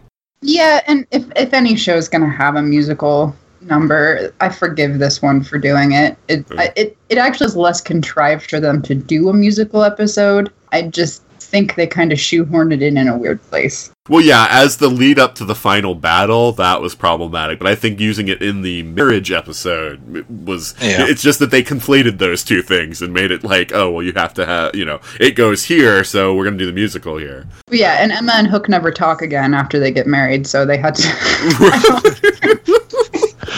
Well, exactly. Again, it kind of felt like we don't know that we're coming back for a season 7. We've always kind of wanted to do a musical, and it would kind of make sense in this universe. So it's now or never. Right, and they've said that part of the thing is they know they've got musically talented people on the show. Yeah.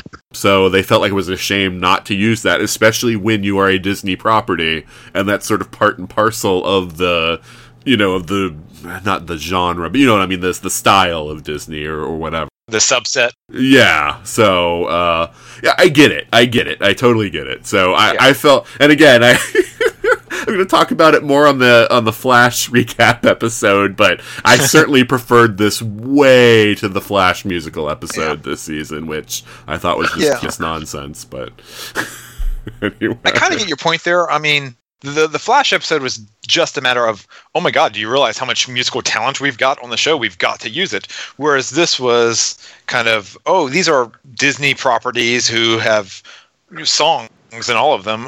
It's almost a small wonder that they didn't bring back Arendelle and do Let It Go or something like that. At least it was original material. Yeah. Yeah. I actually appreciate them more for not doing that. So. Right.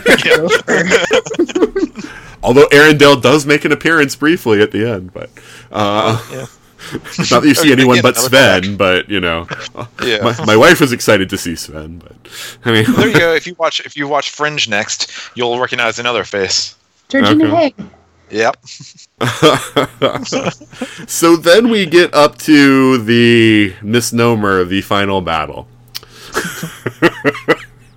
Which to me was where we suddenly took a nosedive in this season, where up to this point, like I say, I mean, the Aladdin one, the Agrabah resolution kind of turned me, I didn't really like that one, but overall, I felt like this season was going in the right direction. I loved all the callbacks, for the most part. I loved, the thrust of the story, where it was going. I thought the Black Fairy was a good villain, everything was going in the right direction. Right. Then we have the final battle, which almost felt like the final battle that we can afford. All right. So, of course, I was expecting, like probably everyone else, that this was going to be, throw in everything but the kitchen sink. We think we're getting canceled this season finale. With as huge a budget as they could throw at it, with a real epic, Lord of the Rings style battle. And so those expectations were completely dashed. The conflict ended up being something personal, which is something that I can sort of get behind. Problem is that they sort of conflated that with this idea that all of the worlds that exist beyond our world are totally contingent upon Emma's belief. Which so problematic, because now we start opening up what could be another interesting avenue to explore, except they're not going to, which is any of this real then? Is Emma really somebody in an insane asylum, and has been for years? Which would have been a whole really cool way to go down. But we totally avoid that. We keep it as, oh no, there's a black fairy, she's just fooling Emma, everything else. But I don't know. It seemed like from that standpoint, the whole final battle thing didn't work, because this whole idea that if Emma stops believing, all the other, worlds that exist out there disintegrate. It didn't work with the whole idea that these stories are real. they're not contingent upon someone's belief. They should just be real. Maybe this is where the savior comes back in. Maybe it's not Emma has to believe. Maybe it's the savior has to believe. Well, and the Black Fairy's stated purpose was to remake magic the way that she wanted it to be.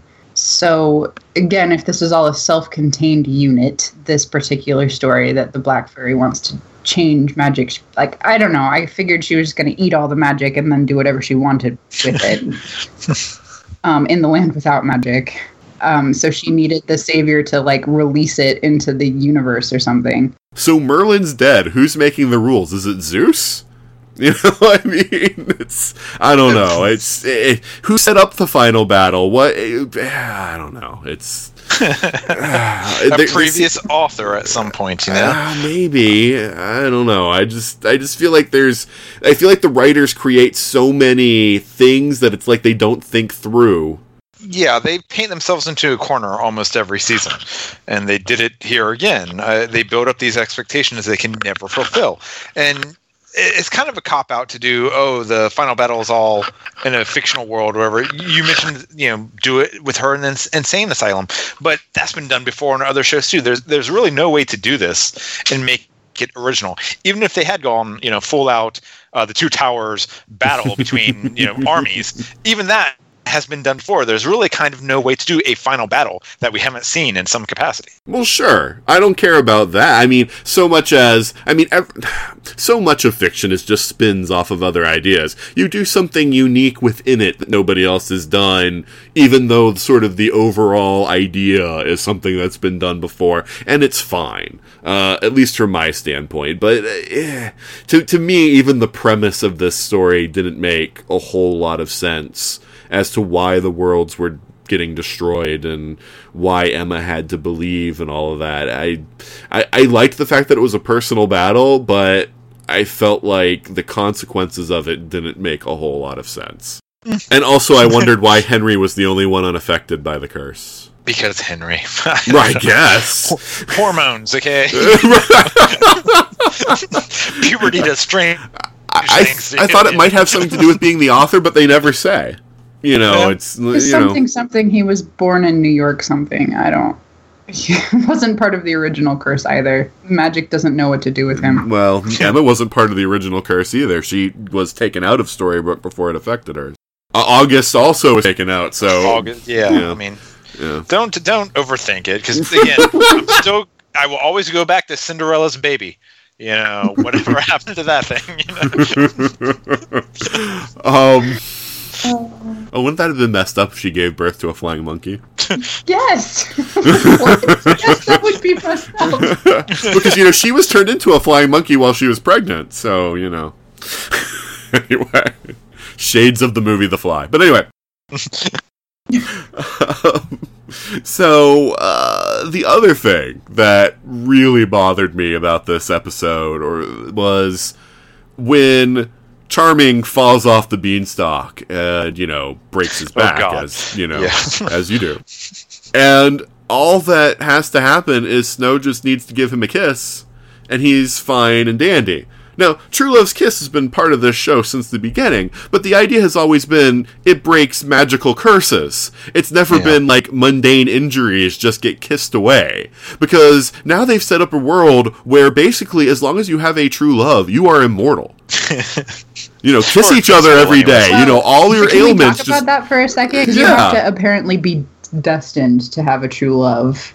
The work you put into it doesn't matter at all, according to the show. Ooh, I don't know about that. It seems like anyone who has any small amount of love is true love. I mean, the ways that they've stretched true love in their show to be like, it's like, the affection a mother has for her son, like the affection that any two people have for each other ends up being true love's kiss. And it's like, True Love's kiss, to me, at least, from how it, was always described as, like, something epic in scope. It is, like, such a selfless, expression of love that there's never any, like, thought of oneself. It is always about giving for the other person, that kind of, like, the most epic kind of love that you can think of. But in this show, it's just like, oh yeah, I love that person. Yeah, so true love's kiss works, you know. All right, I'm not going to disagree with you that it's stupid that this kiss healed him. You're right. That accepted. It's not just any true love kiss. They do share a heart. So that could have some factor into it, in a sense that where just any other true love wouldn't. Emma kisses Neil, can't heal him. Emma kisses Hook, she can't heal him. But they literally are, in a sense, one body. So I don't know. Maybe it would make more sense if like somehow Snow shared the pain or something like that, or it was distributed between the two of them. But I'm choosing to believe that it wasn't a TLK. I'm choosing to believe because there's no whoosh. I'm choosing to believe that she just woke him up. I don't know. He fell like it looked like hundreds of feet. You know, I mean, like when they showed like him on the beanstalk, it was like the trees looked like they were only like an inch tall. You know, from where he was, and he falls off that beanstalk. Well, and second off, Hook falls from the same distance, and he's fine. And doesn't use the bean. Right. What the hell? I know. I'm going to run back to the castle and let the bean turn into, like, a rotten thing, you know. Oh, God, yeah. Yeah. This is a show that you have to suspend so much disbelief that things like that don't even get to me anymore. I mean, you can make a list, and 6 seasons in, that it's kind of like, since we're going to keep going back to The Flash, it's kind of like the meme that you shared the other day, the bullet versus the blow dart. You know? Don't think it. It still bothers me. Yeah. Usually I can suspend that disbelief. I think my problem here is a narrative one. All of this stuff was pointless. It just took up time and let two characters have conversations that apparently the writers couldn't figure out how to let them have otherwise. Like, correct me if I'm wrong because I'm racking my brain here, but the wand that Tiger Lily had, nothing happened with that, right? Like, I'm trying to think what. No, it was supposed to be. It was supposed to be what Rumple could use to defeat Fiona, but then they made their deal, and so he didn't end up using it. So what happened to it? Is there a reason Emma couldn't have used it? Well, no, because they didn't realize at that point that Fiona was still around, so. No one asked for it after that. Just sitting in a shop. They're all racking their minds trying to figure out how to, like, get to Emma. I don't know. No one thought to be like, hey, where is that wand? Well, they were stuck in the Enchanted Forest at that point. Yeah. Whatever. So the wand, nothing happened with that. The bean, nothing happened with that. Regina, like, the evil queen died to give Regina more time, and nothing happened with that. Like, Rumple saved the day. Literally nothing that anybody else did mattered, and we spent 2 hours of setup for everything that they did for nothing. Narratively, the finale's a mess. When you put it like that, you know. The one thing I really liked was that Rumple had planned for it, because that is very much a Rumple thing, and he's like, I'm not going to let her have control. So he was the only one besides Henry who, for mysterious reasons, wasn't affected, was not affected. I was actually hoping when Henry, knows that Rumple is awake, that Rumple's going to be like, did you think it was an accident that you didn't fall under the curse either? That was going to turn out to be part of Rumple's plan. He was keeping Henry awake as well. And I was disappointed that didn't turn out to be. But I liked that Rumple wasn't going to trust her completely, even though it was his mother. Which, good on him. Because the Charmings would have been like, oh, you apologized. It's okay now. All good. Would you like to marry into our family? Son!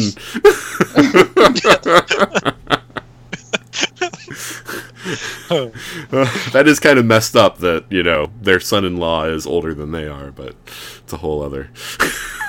Well, it depends how you count years. It's not Storybrooke, Maine anymore. It's Storybrooke, Mississippi. But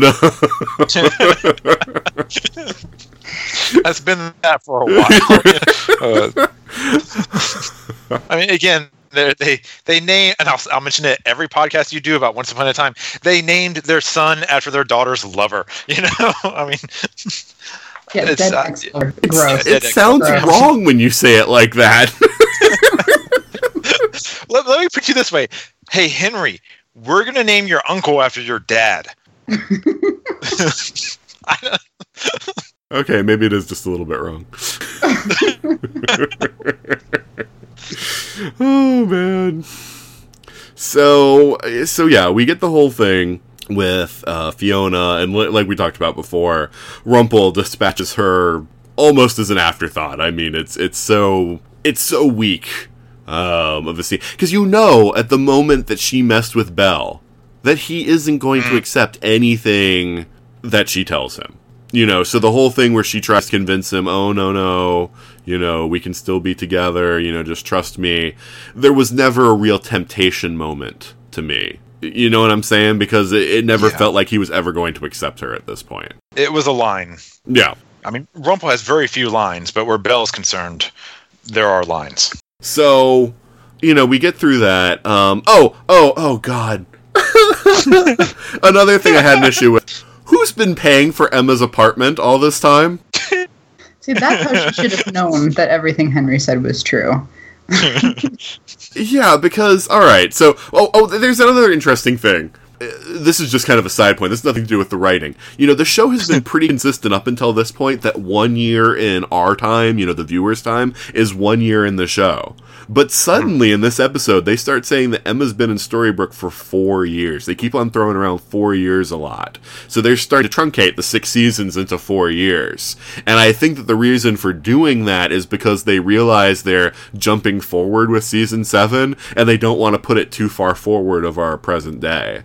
So it was kind of funny to me that they were starting to play around with something that they had established fairly consistently before, with how quickly time was passing.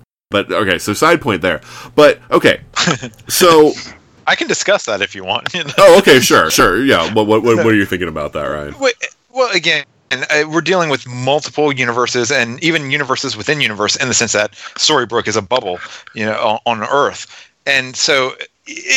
Even again, if we assume time moves in a corollary between, say, Storybrooke and the real world, or the Enchanted Forest and Storybrooke, and we know it at least loops back on itself sometimes, in the sense that Storybrooke was around for 23 years or however many it was, just repeating again and again, and it just goes back to the sense that somewhere in this show, and I think it was around season 4, maybe 3, they lost track. They lost the thread. Like you mentioned that the Dark Fairy Fiona should only be 250 years ish old, and I agree with you. That doesn't make any sense considering how far other Rumpel is older than that, or at least we've always had that impression. And definitely, if you go back to Merlin and so forth. So I've just had to kind of rationalize it that time differently in all these different universes, and or even for that matter. We've never seen a calendar in the Enchanted Forest. We don't know how long a year is there. Well, fair point. So, I wouldn't, the very fact that they said 4 years is how long the 6 seasons have gone along. I wouldn't put too much stock. I wouldn't give them enough credit to assume that they made that number up because of how far they want to jump the show next season. Maybe that's the case, but I think you're giving them way too much credit there. Well, maybe. Yeah, so let's get on to the whole thing of, so Emma comes home, right? She leaves Storybrooke. The writers seem to have forgotten that Emma's done that before, when the first curse ended.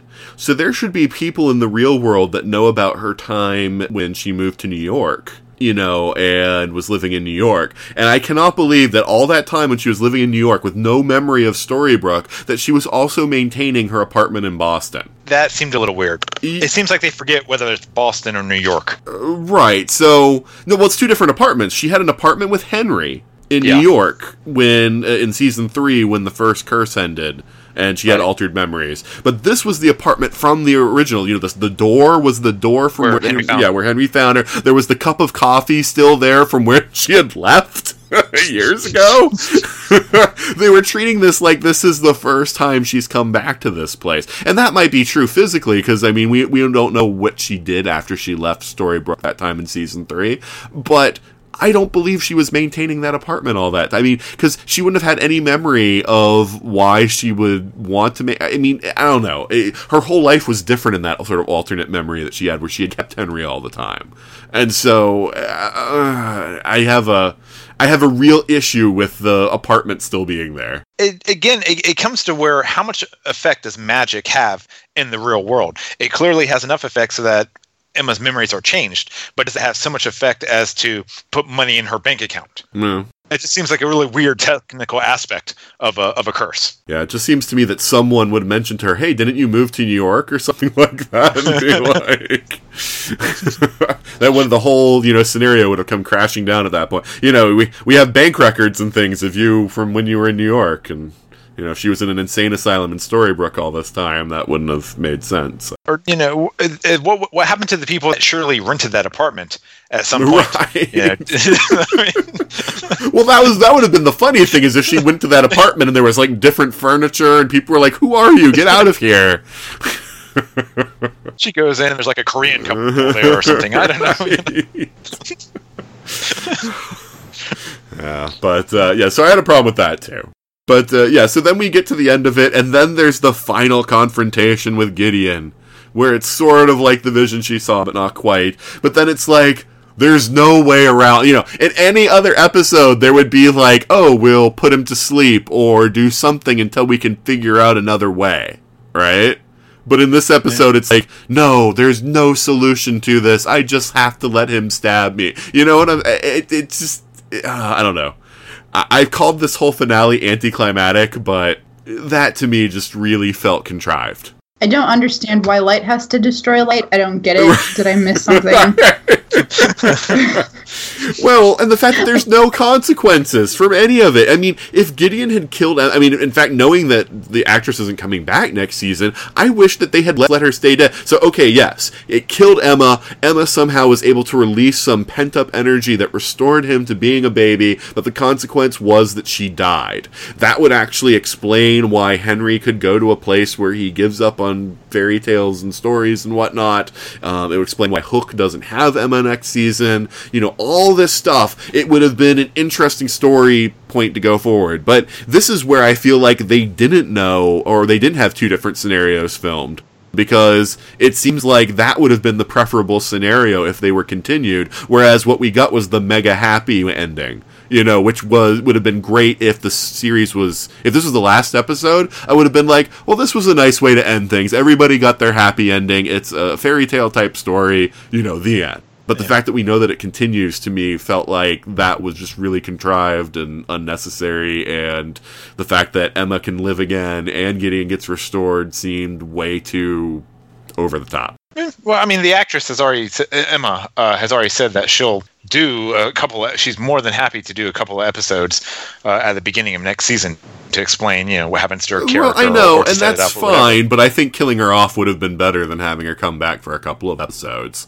We'll see what they do with it, but, I think that I would have rather just had her die here. And again, that all falls back then on all the things that everyone's been saying. Being a savior ain't easy. Saviors end badly. You either end up giving it up or you die. My only problem that I would have had with that is, again, like she and Hook would have had no time married together. Yeah, they let them go on their honeymoon, let them have a year, then kill her or something like that. Just kill her. It's okay. I would settle for a conversation, really. Yeah. They at least need to cut the cake, Yeah. And I'm not a shipper. I think the shippers must be dying right now. I don't...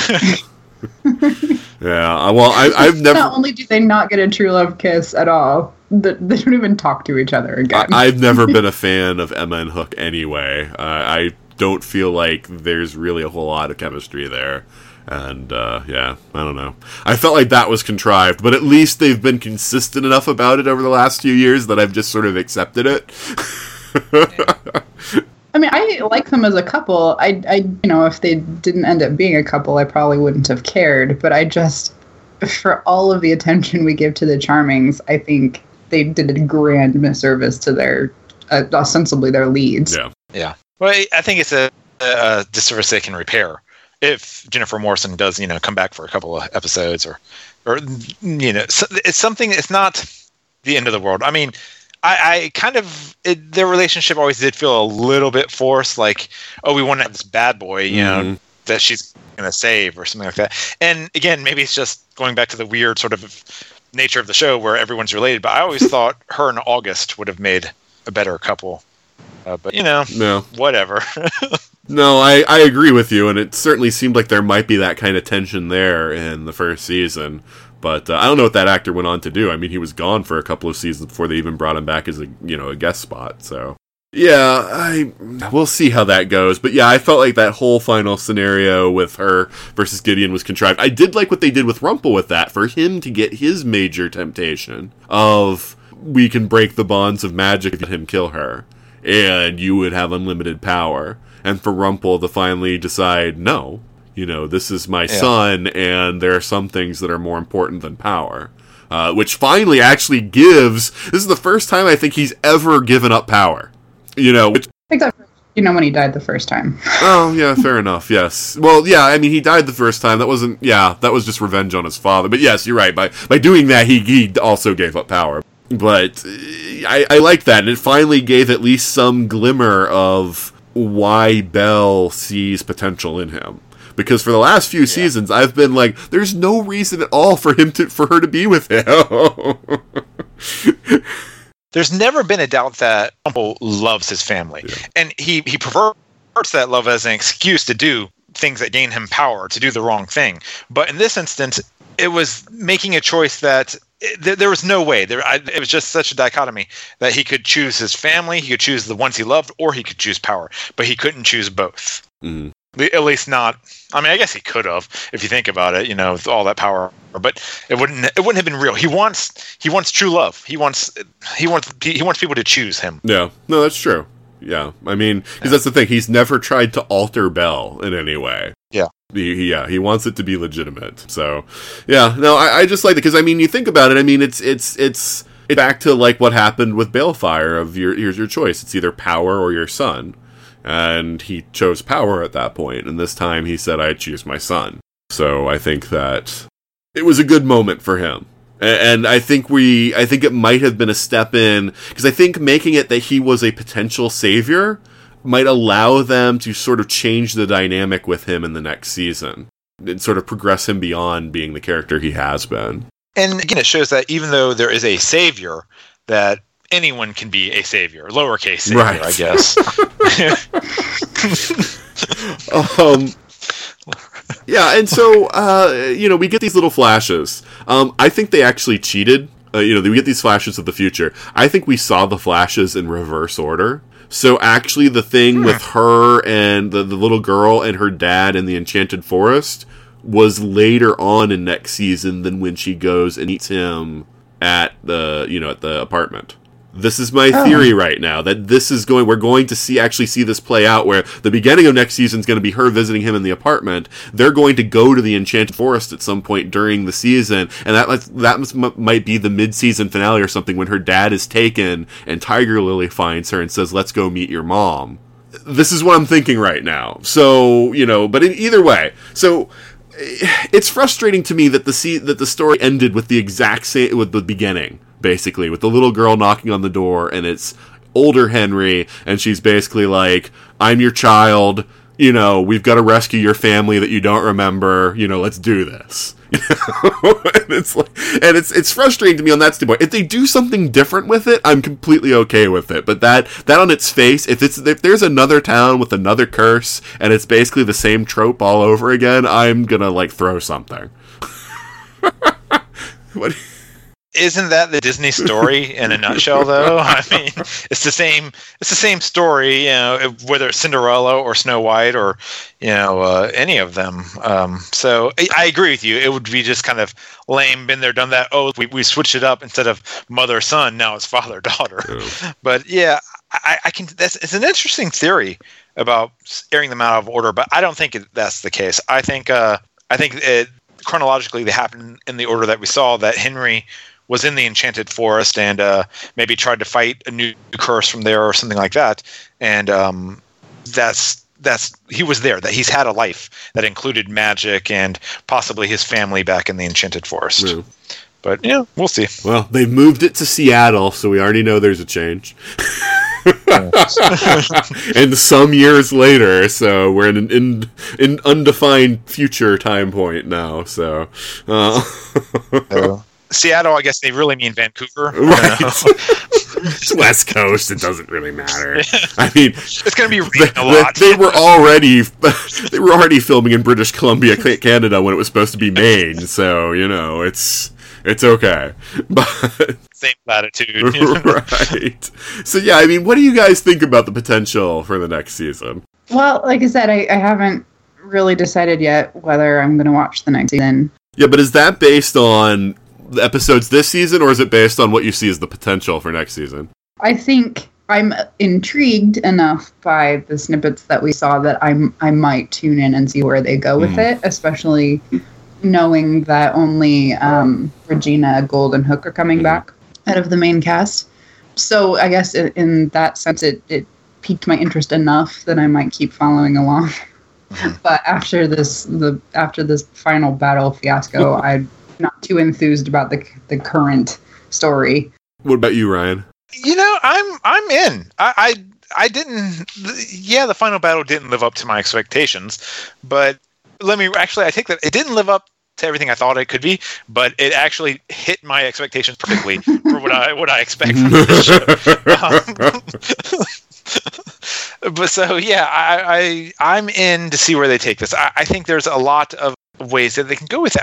I wouldn't mind seeing new takes on new characters, or even old characters again. And we've been complaining for years that it's just too much charming. Charming's plural. And so we were finally getting what we wanted. So I think the show deserves a chance to see what they can do with that.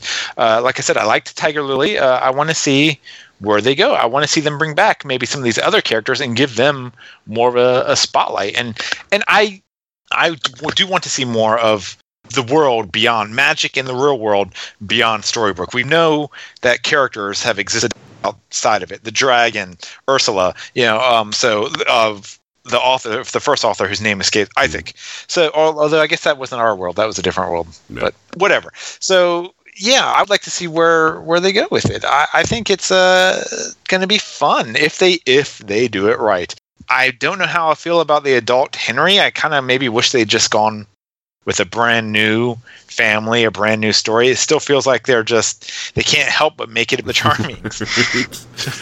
Yeah, I agree with you. I think seeing magic in the real world would be interesting. I don't think they're going that way, because I think we're gonna either end up in a new town or we're going to end up in the Enchanted Forest, which, being in the Enchanted Forest for a while might be interesting. Certainly that's a different take, or a different way that the show has never spent too much time there. But if they do that, I think that would be really good. I like the fact that we saw the Charmings, at least, with, the house, and Charming has the dog, and they remembered they had a baby. Right, yes, exactly. They remembered they had a baby, because you see the three sets of boots outside the door with the little boots for the child and everything else. And I like that we got those sort of moments, because, I mean, a lot of the cast, I know not... oh god, I've lost their names. Not the actors who play the Charmings, but I know some of the cast, especially Zelina and Belle, as actresses, felt sort of unceremoniously dumped from the show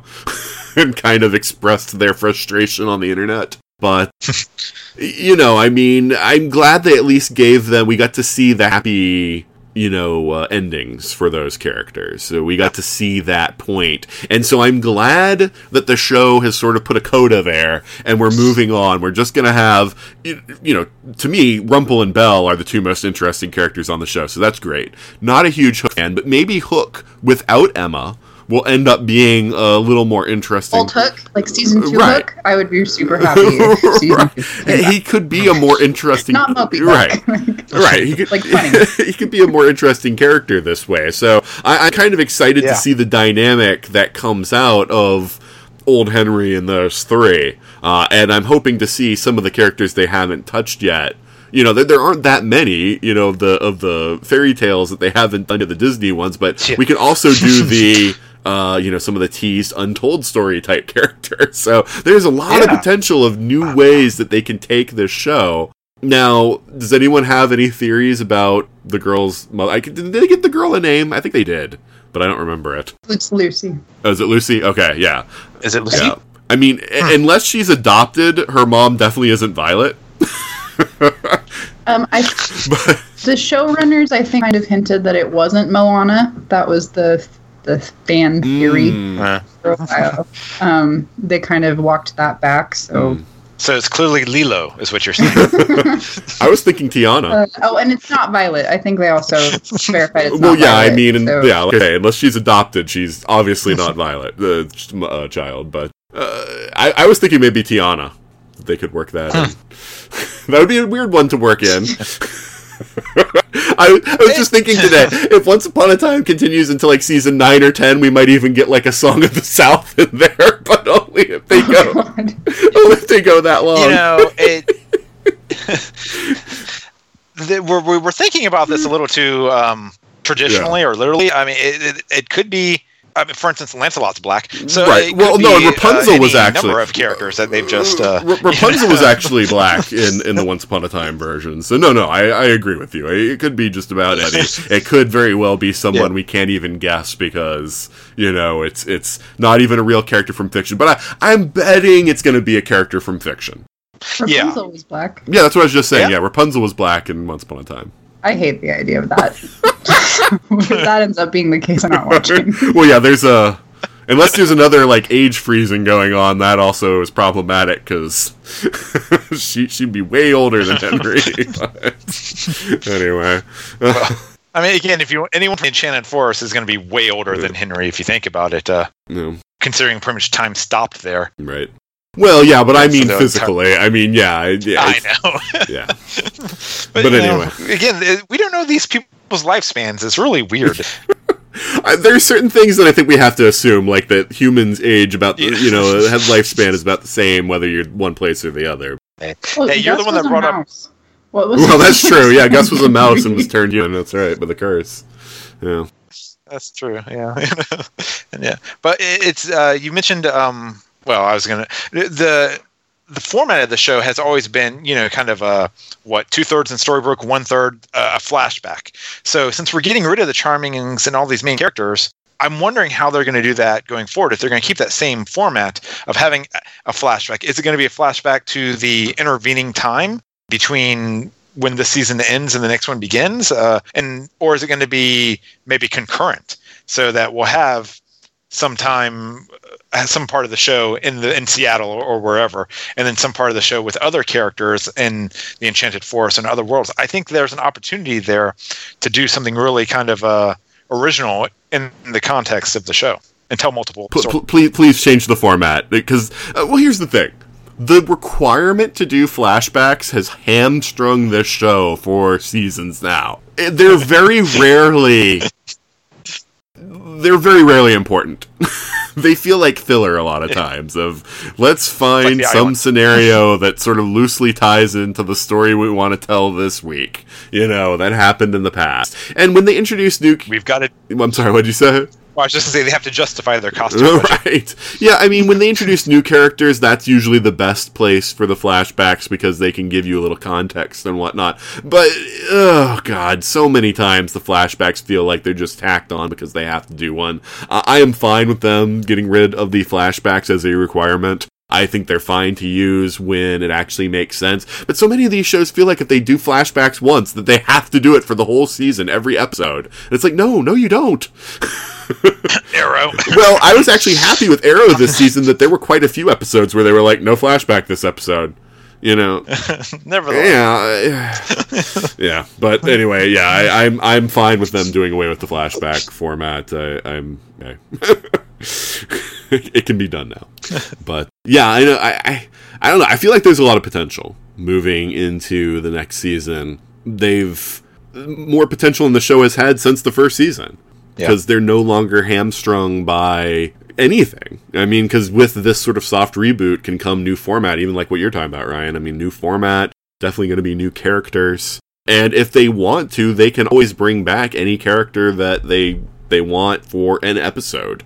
So even though I know there appears to have been some hurt feelings with some of the characters that they dropped, they can still bring them back for an episode or two if it makes sense. So I'm kind of happy to see where this goes. I mean, frankly, I want to see Sidney Glass. And especially if they go out into the world, I think that'd be interesting because he was a reporter his cursed personality.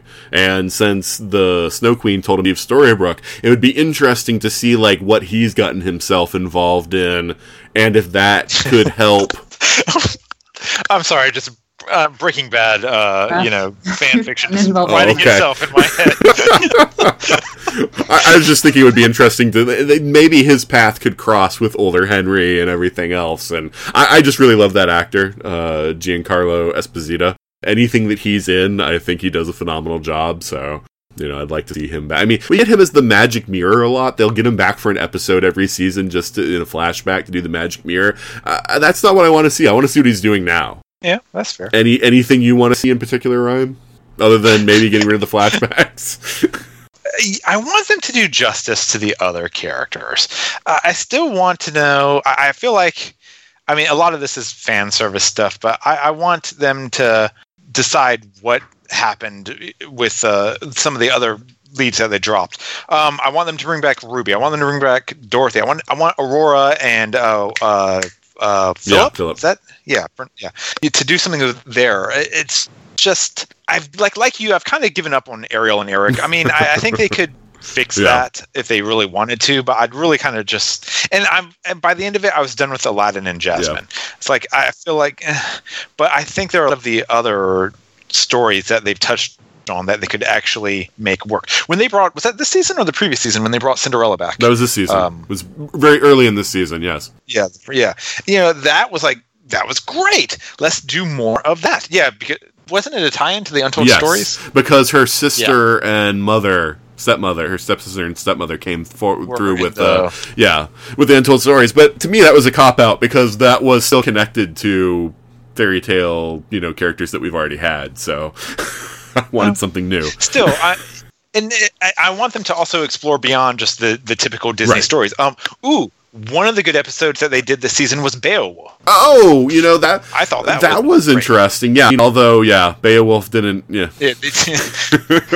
They didn't do it right. But, at least they're broadening. Right. And of course, he was dead before the Untold Stories appeared in Storybrooke, so it's not like they could have brought him in. But I don't know. But that also smacked to me. That's the kind of flashback I don't like. I like that they brought in Beowulf as a non-Disney character, but I hated the whole retconning of Balefire having had the dagger and ordering his dad to kill him, and all that kind of stuff that really changes. I know he made him forget at the end of it, but it just felt false. Yeah. It felt like something. It was all a setup. No. I didn't like that at all because he did it in the one episode. It would have felt like a retcon if they had done it the entire season long, and then look, you don't remember any. Then it's Bobby Ewing coming out of the shower, and it was all a dream. But the fact that it was designed entirely to show that you've got this ability to made Rumpel's actions with Gideon work because of the flashbacks. And that one episode. Because to me, if Balefire had attitude, it would have come out again later. He would have grabbed his father's dagger at some other point later down the road and made him do that. Making him forget doesn't change his personality. If his personality has that in it, that he would have been tempted by that power again later. So to me, it was a fundamental retcon of Balefire's character, and it made no sense other than just they had to show this memory loss potion that he was going to use on Gideon. No, you're so wrong. No, this is the Fitz killing again conversation. And under certain circumstances. Well, at least with Fitz, there's a little more of an argument because they went back and changed his whole life from the time he was a little kid. It kind of retroactively makes his arguments insufferable because they're to Rumpel, because he knows that even Balefire isn't living up to all of the values he's espousing.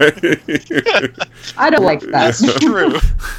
That is true. He kind of loses the moral high ground, and he doesn't even know it. Exactly. So, I don't know. I didn't like it from the flashback point of view. I get that they were establishing something, but again, to me, that's not a good use of the flashbacks, just to establish something that you're going to use later. It's you can do that in the present day without a flashback. You can establish it's better than not doing it at all, I guess. Yeah. And it's better than exposition, you know? I don't know. I thought that was one of the better uses of the flashback for that episode.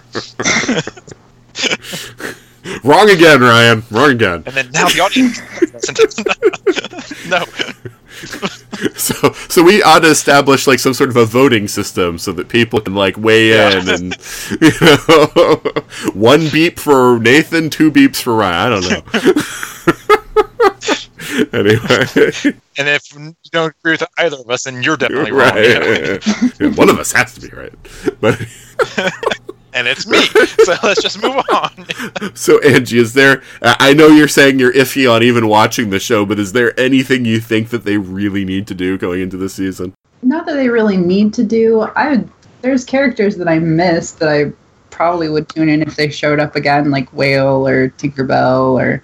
I'm kind of afraid, though. I'm afraid that they'll just screw them up again. Well, and it sounds like you're wishing iZombie gets canceled. That's true. I love iZombie, and I have been watching, but I would like to see them back again. I thought both Whale and Tinkerbell were good foils for existing characters, and obviously, Tinkerbell being connected so closely to Hook and Regina means that it actually might be good for her to come back and interact with those characters again. Yeah, that's true.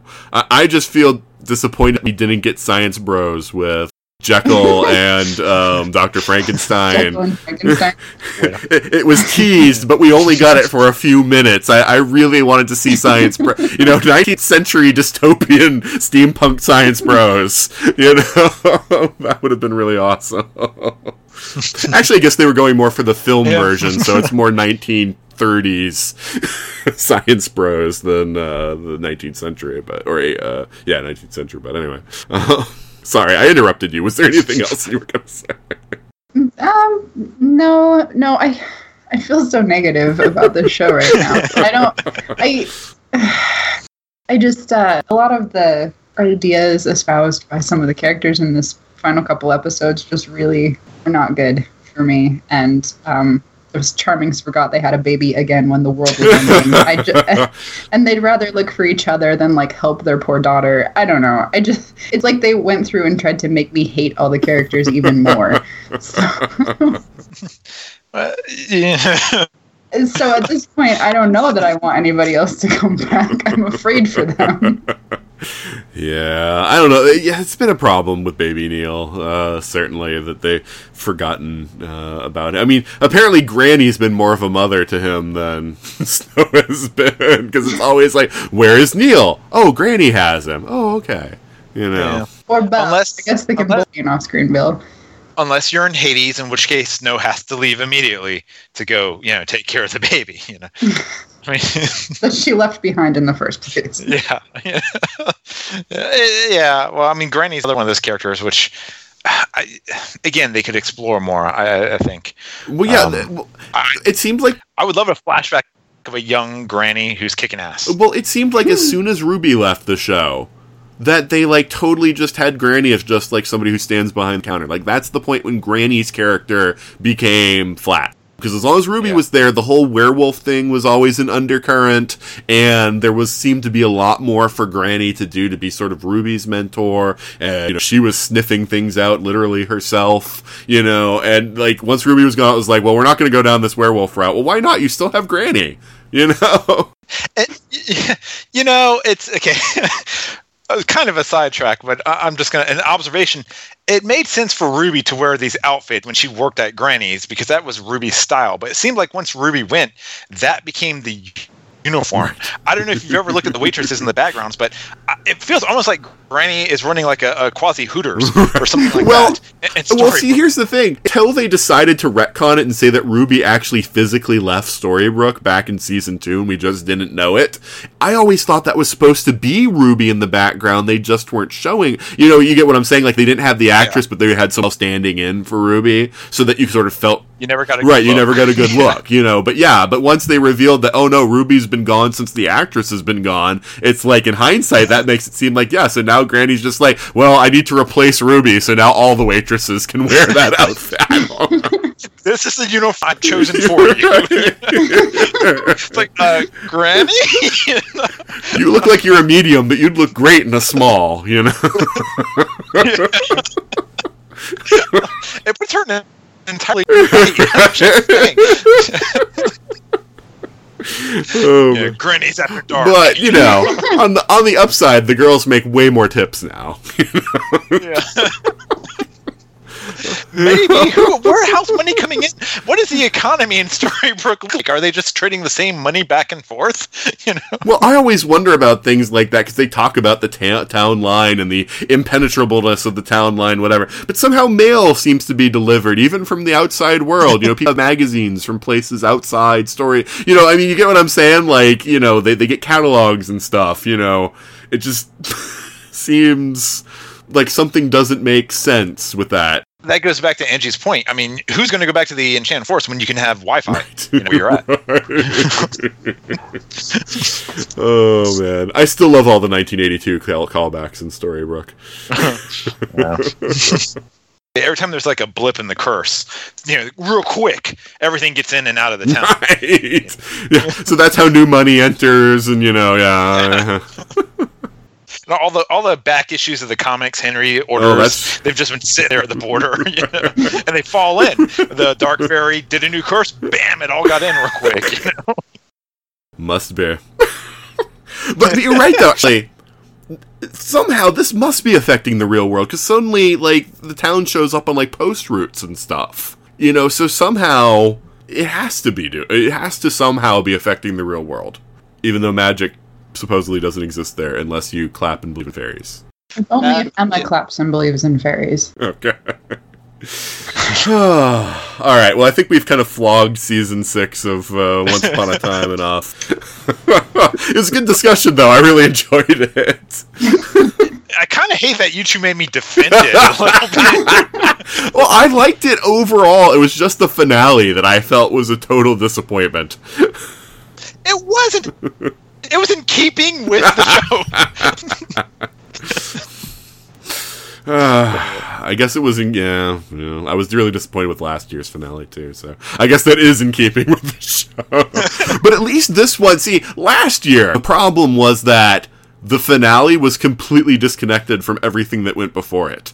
It was like, we wrapped up our previous storyline, now there's the finale as just this sort of 2-part thing at the end that's setting up the next season. This year, at least, the finale was part of the actual season, so it sort of flowed in with everything, and to me that made it a lot better than just having it as 2 episodes that are kind of on their own at the end, so I did appreciate that. Yeah. But we'll see. I mean, I'm definitely at least going to watch, the beginning of next season. I see nothing but good things of what they're, potentially from what they're doing. I don't see any obvious negatives. It's all the things we've been asking for. Get rid of the Charmings, get rid of Emma, concentrate on some of the other characters. Hopefully they take that in the right direction. The only real loss is Belle. Yeah. Well, but they still might. I can't believe that they're going to have Rumple as a regular and not have Belle in at least a couple episodes. But I guess it depends on what happens. Like, is he separated from Belle somehow? Is part of the story the search for Belle? Well, I'm betting she left with Gideon. Yeah. And now, of course, Gideon would actually be the age that they had him in this season. So, many years later. So, we'll see.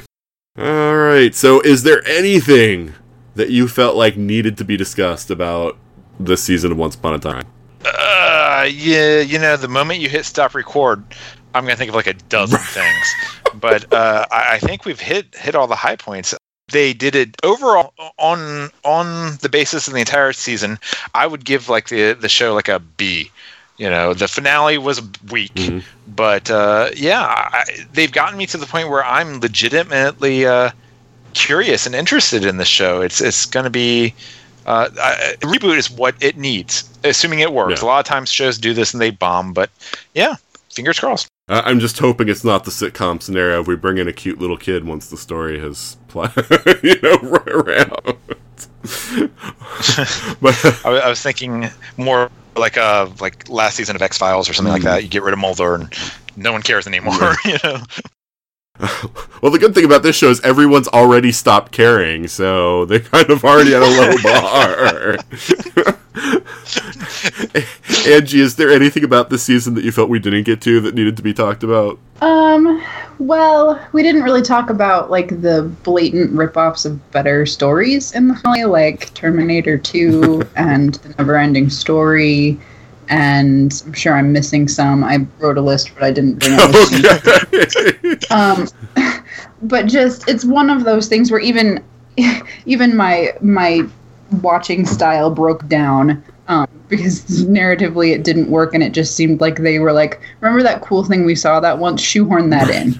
Like, well, that's what I'm saying. What they did with it would have been a lot better if they had started playing with it earlier in the season, rather than just throwing it in the last 2 episodes of the finale. Because there's some real meat there with, you know, the idea of, are you insane or aren't you? Or, like, you brought up The Neverending Story, which is another good one. This whole idea of worlds being eaten away, you know, which happens so quickly, you know, in the finale. So that could have been like a lingering thread throughout the season where people are wondering, like, why can't we reach this realm or that realm? Or we see a refugee from a realm. It's like, my world is gone, and it's like, what's going on? You know, there's all sorts of cool things that could have been done with it, but it's like they didn't come up with it until they were... See, I take the opposite view of you, Angie. I don't think they had this written years ago. I think they were just making it up as they went along. Oh, no, I mean, they had the idea that their finale was going to be full circle to the first season. Yeah. So you have this curse that's identical to the first curse. You have this mirroring of the TLK with the Charmings and with Emma and Henry, which works narratively if you've only thought of your first season. Right. The problem is that there's other characters there now, and the characters have all developed, but we forgot about them for this final battle because they weren't written into the finale originally as conceived. Now all I can think of is how awesome the opening credits would have been if Falkor had been flying.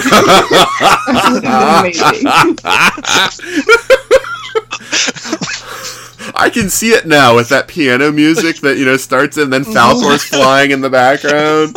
Yeah. Would have been epic. Would have been better. Maybe Falkor is Lily's father. Unfortunately, Falkor I don't think is open use. I think that they'd have to pay a licensing fee for that one. Yeah. Well, you know the one they do have now that Disney owns it. They could always do the Labyrinth and bring in the Goblin King. That's true. That's true. Oh God, well, that's they already ripped that off for this finale too, though. Just love me and worship me, and I'll give you whatever you want. If they'd mixed that into the musical episode, they could have done something really awesome. That's true. Oh man. Well, I still want to see Agent Coulson show up on Once Upon a Time. I've been waiting for that ever since Disney owned Marvel.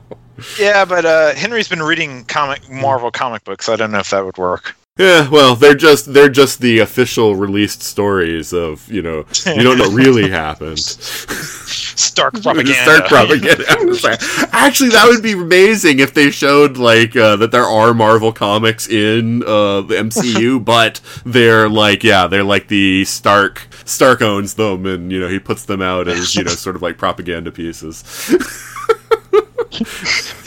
Or, you know, just show someone in Granny's reading, like, the Daily Bugle. Oh, that would be great!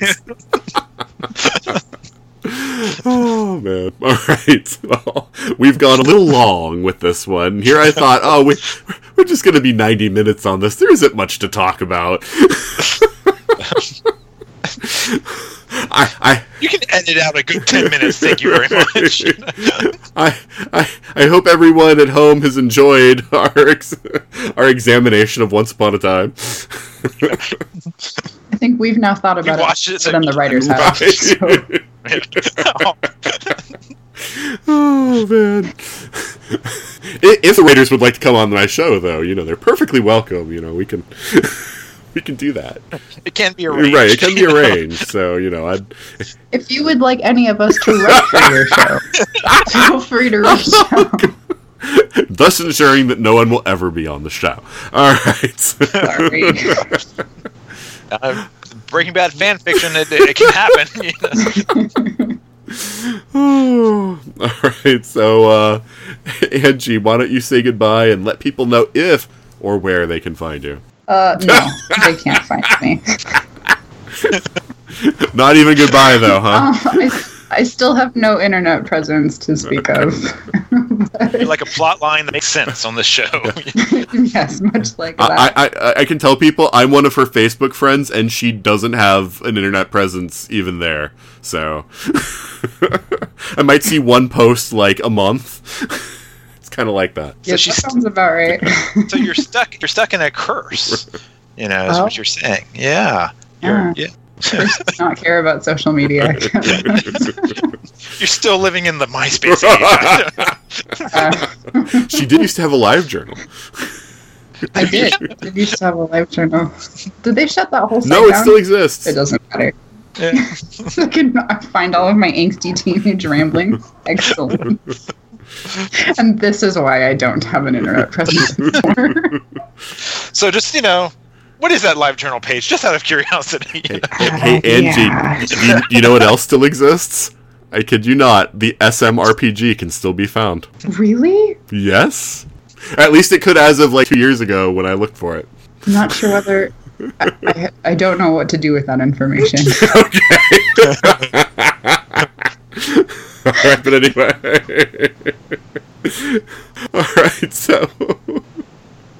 Alright, so Angie has elected not to say goodbye to the internet.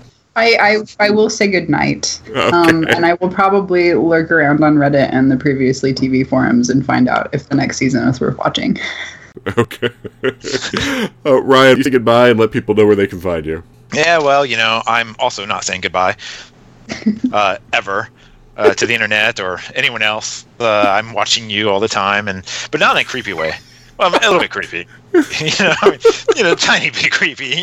Like 20% creepy, tops. But you can find me internet at geekstranger.com, which there is new content. I know. I'm amazed. And having seen Transformers the last night, there will be more new content. I can promise you that. You can find me on Twitter at GeekStranger. Again, it's really hard to remember. And from there, you can find my Facebook page where you can tell me that I'm right and Nathan's wrong. Yeah, I can actually confirm that Ryan has posted new content on his website, and some of that new content is actually going to make its way onto the 42cast page. I know, it's shocking, but it's like you guys like cross promotion. We'll let you know when that happens and leave it as a secret up until then. But Angie and Ryan, thank you for being on the show today. Thanks for having us. Right. And there we go, an episode of the 42cast released on time for once. I know that probably those of you listening don't think that's a big deal, but to me, it is a very big deal. So I'm glad that you joined us. I hope that you liked our examination of Once Upon a Time, and I definitely want to hear what you think of our show. So you can do that in a number of ways. You can visit our website at 42cast.com. You can email us at everything@42cast.com.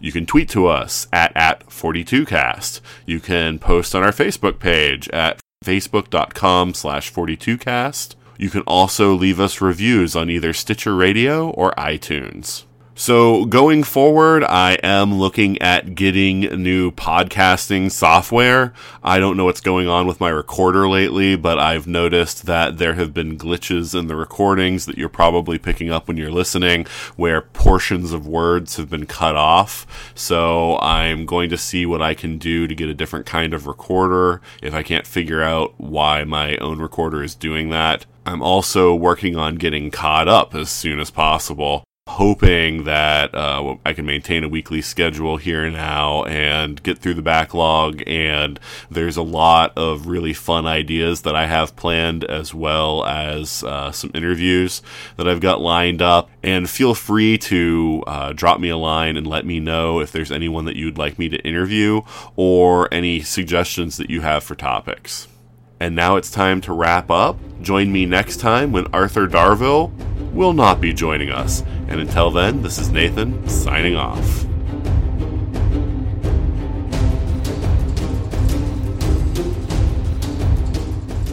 You've been listening to the 42cast, copyright 2017. Got a question for the ultimate answer?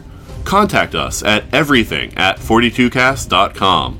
Theme music is Sharper Swords by Brandon Ellis. Check out more of his work at www.cityfires.com. Incidental music is provided with permission by FurDK.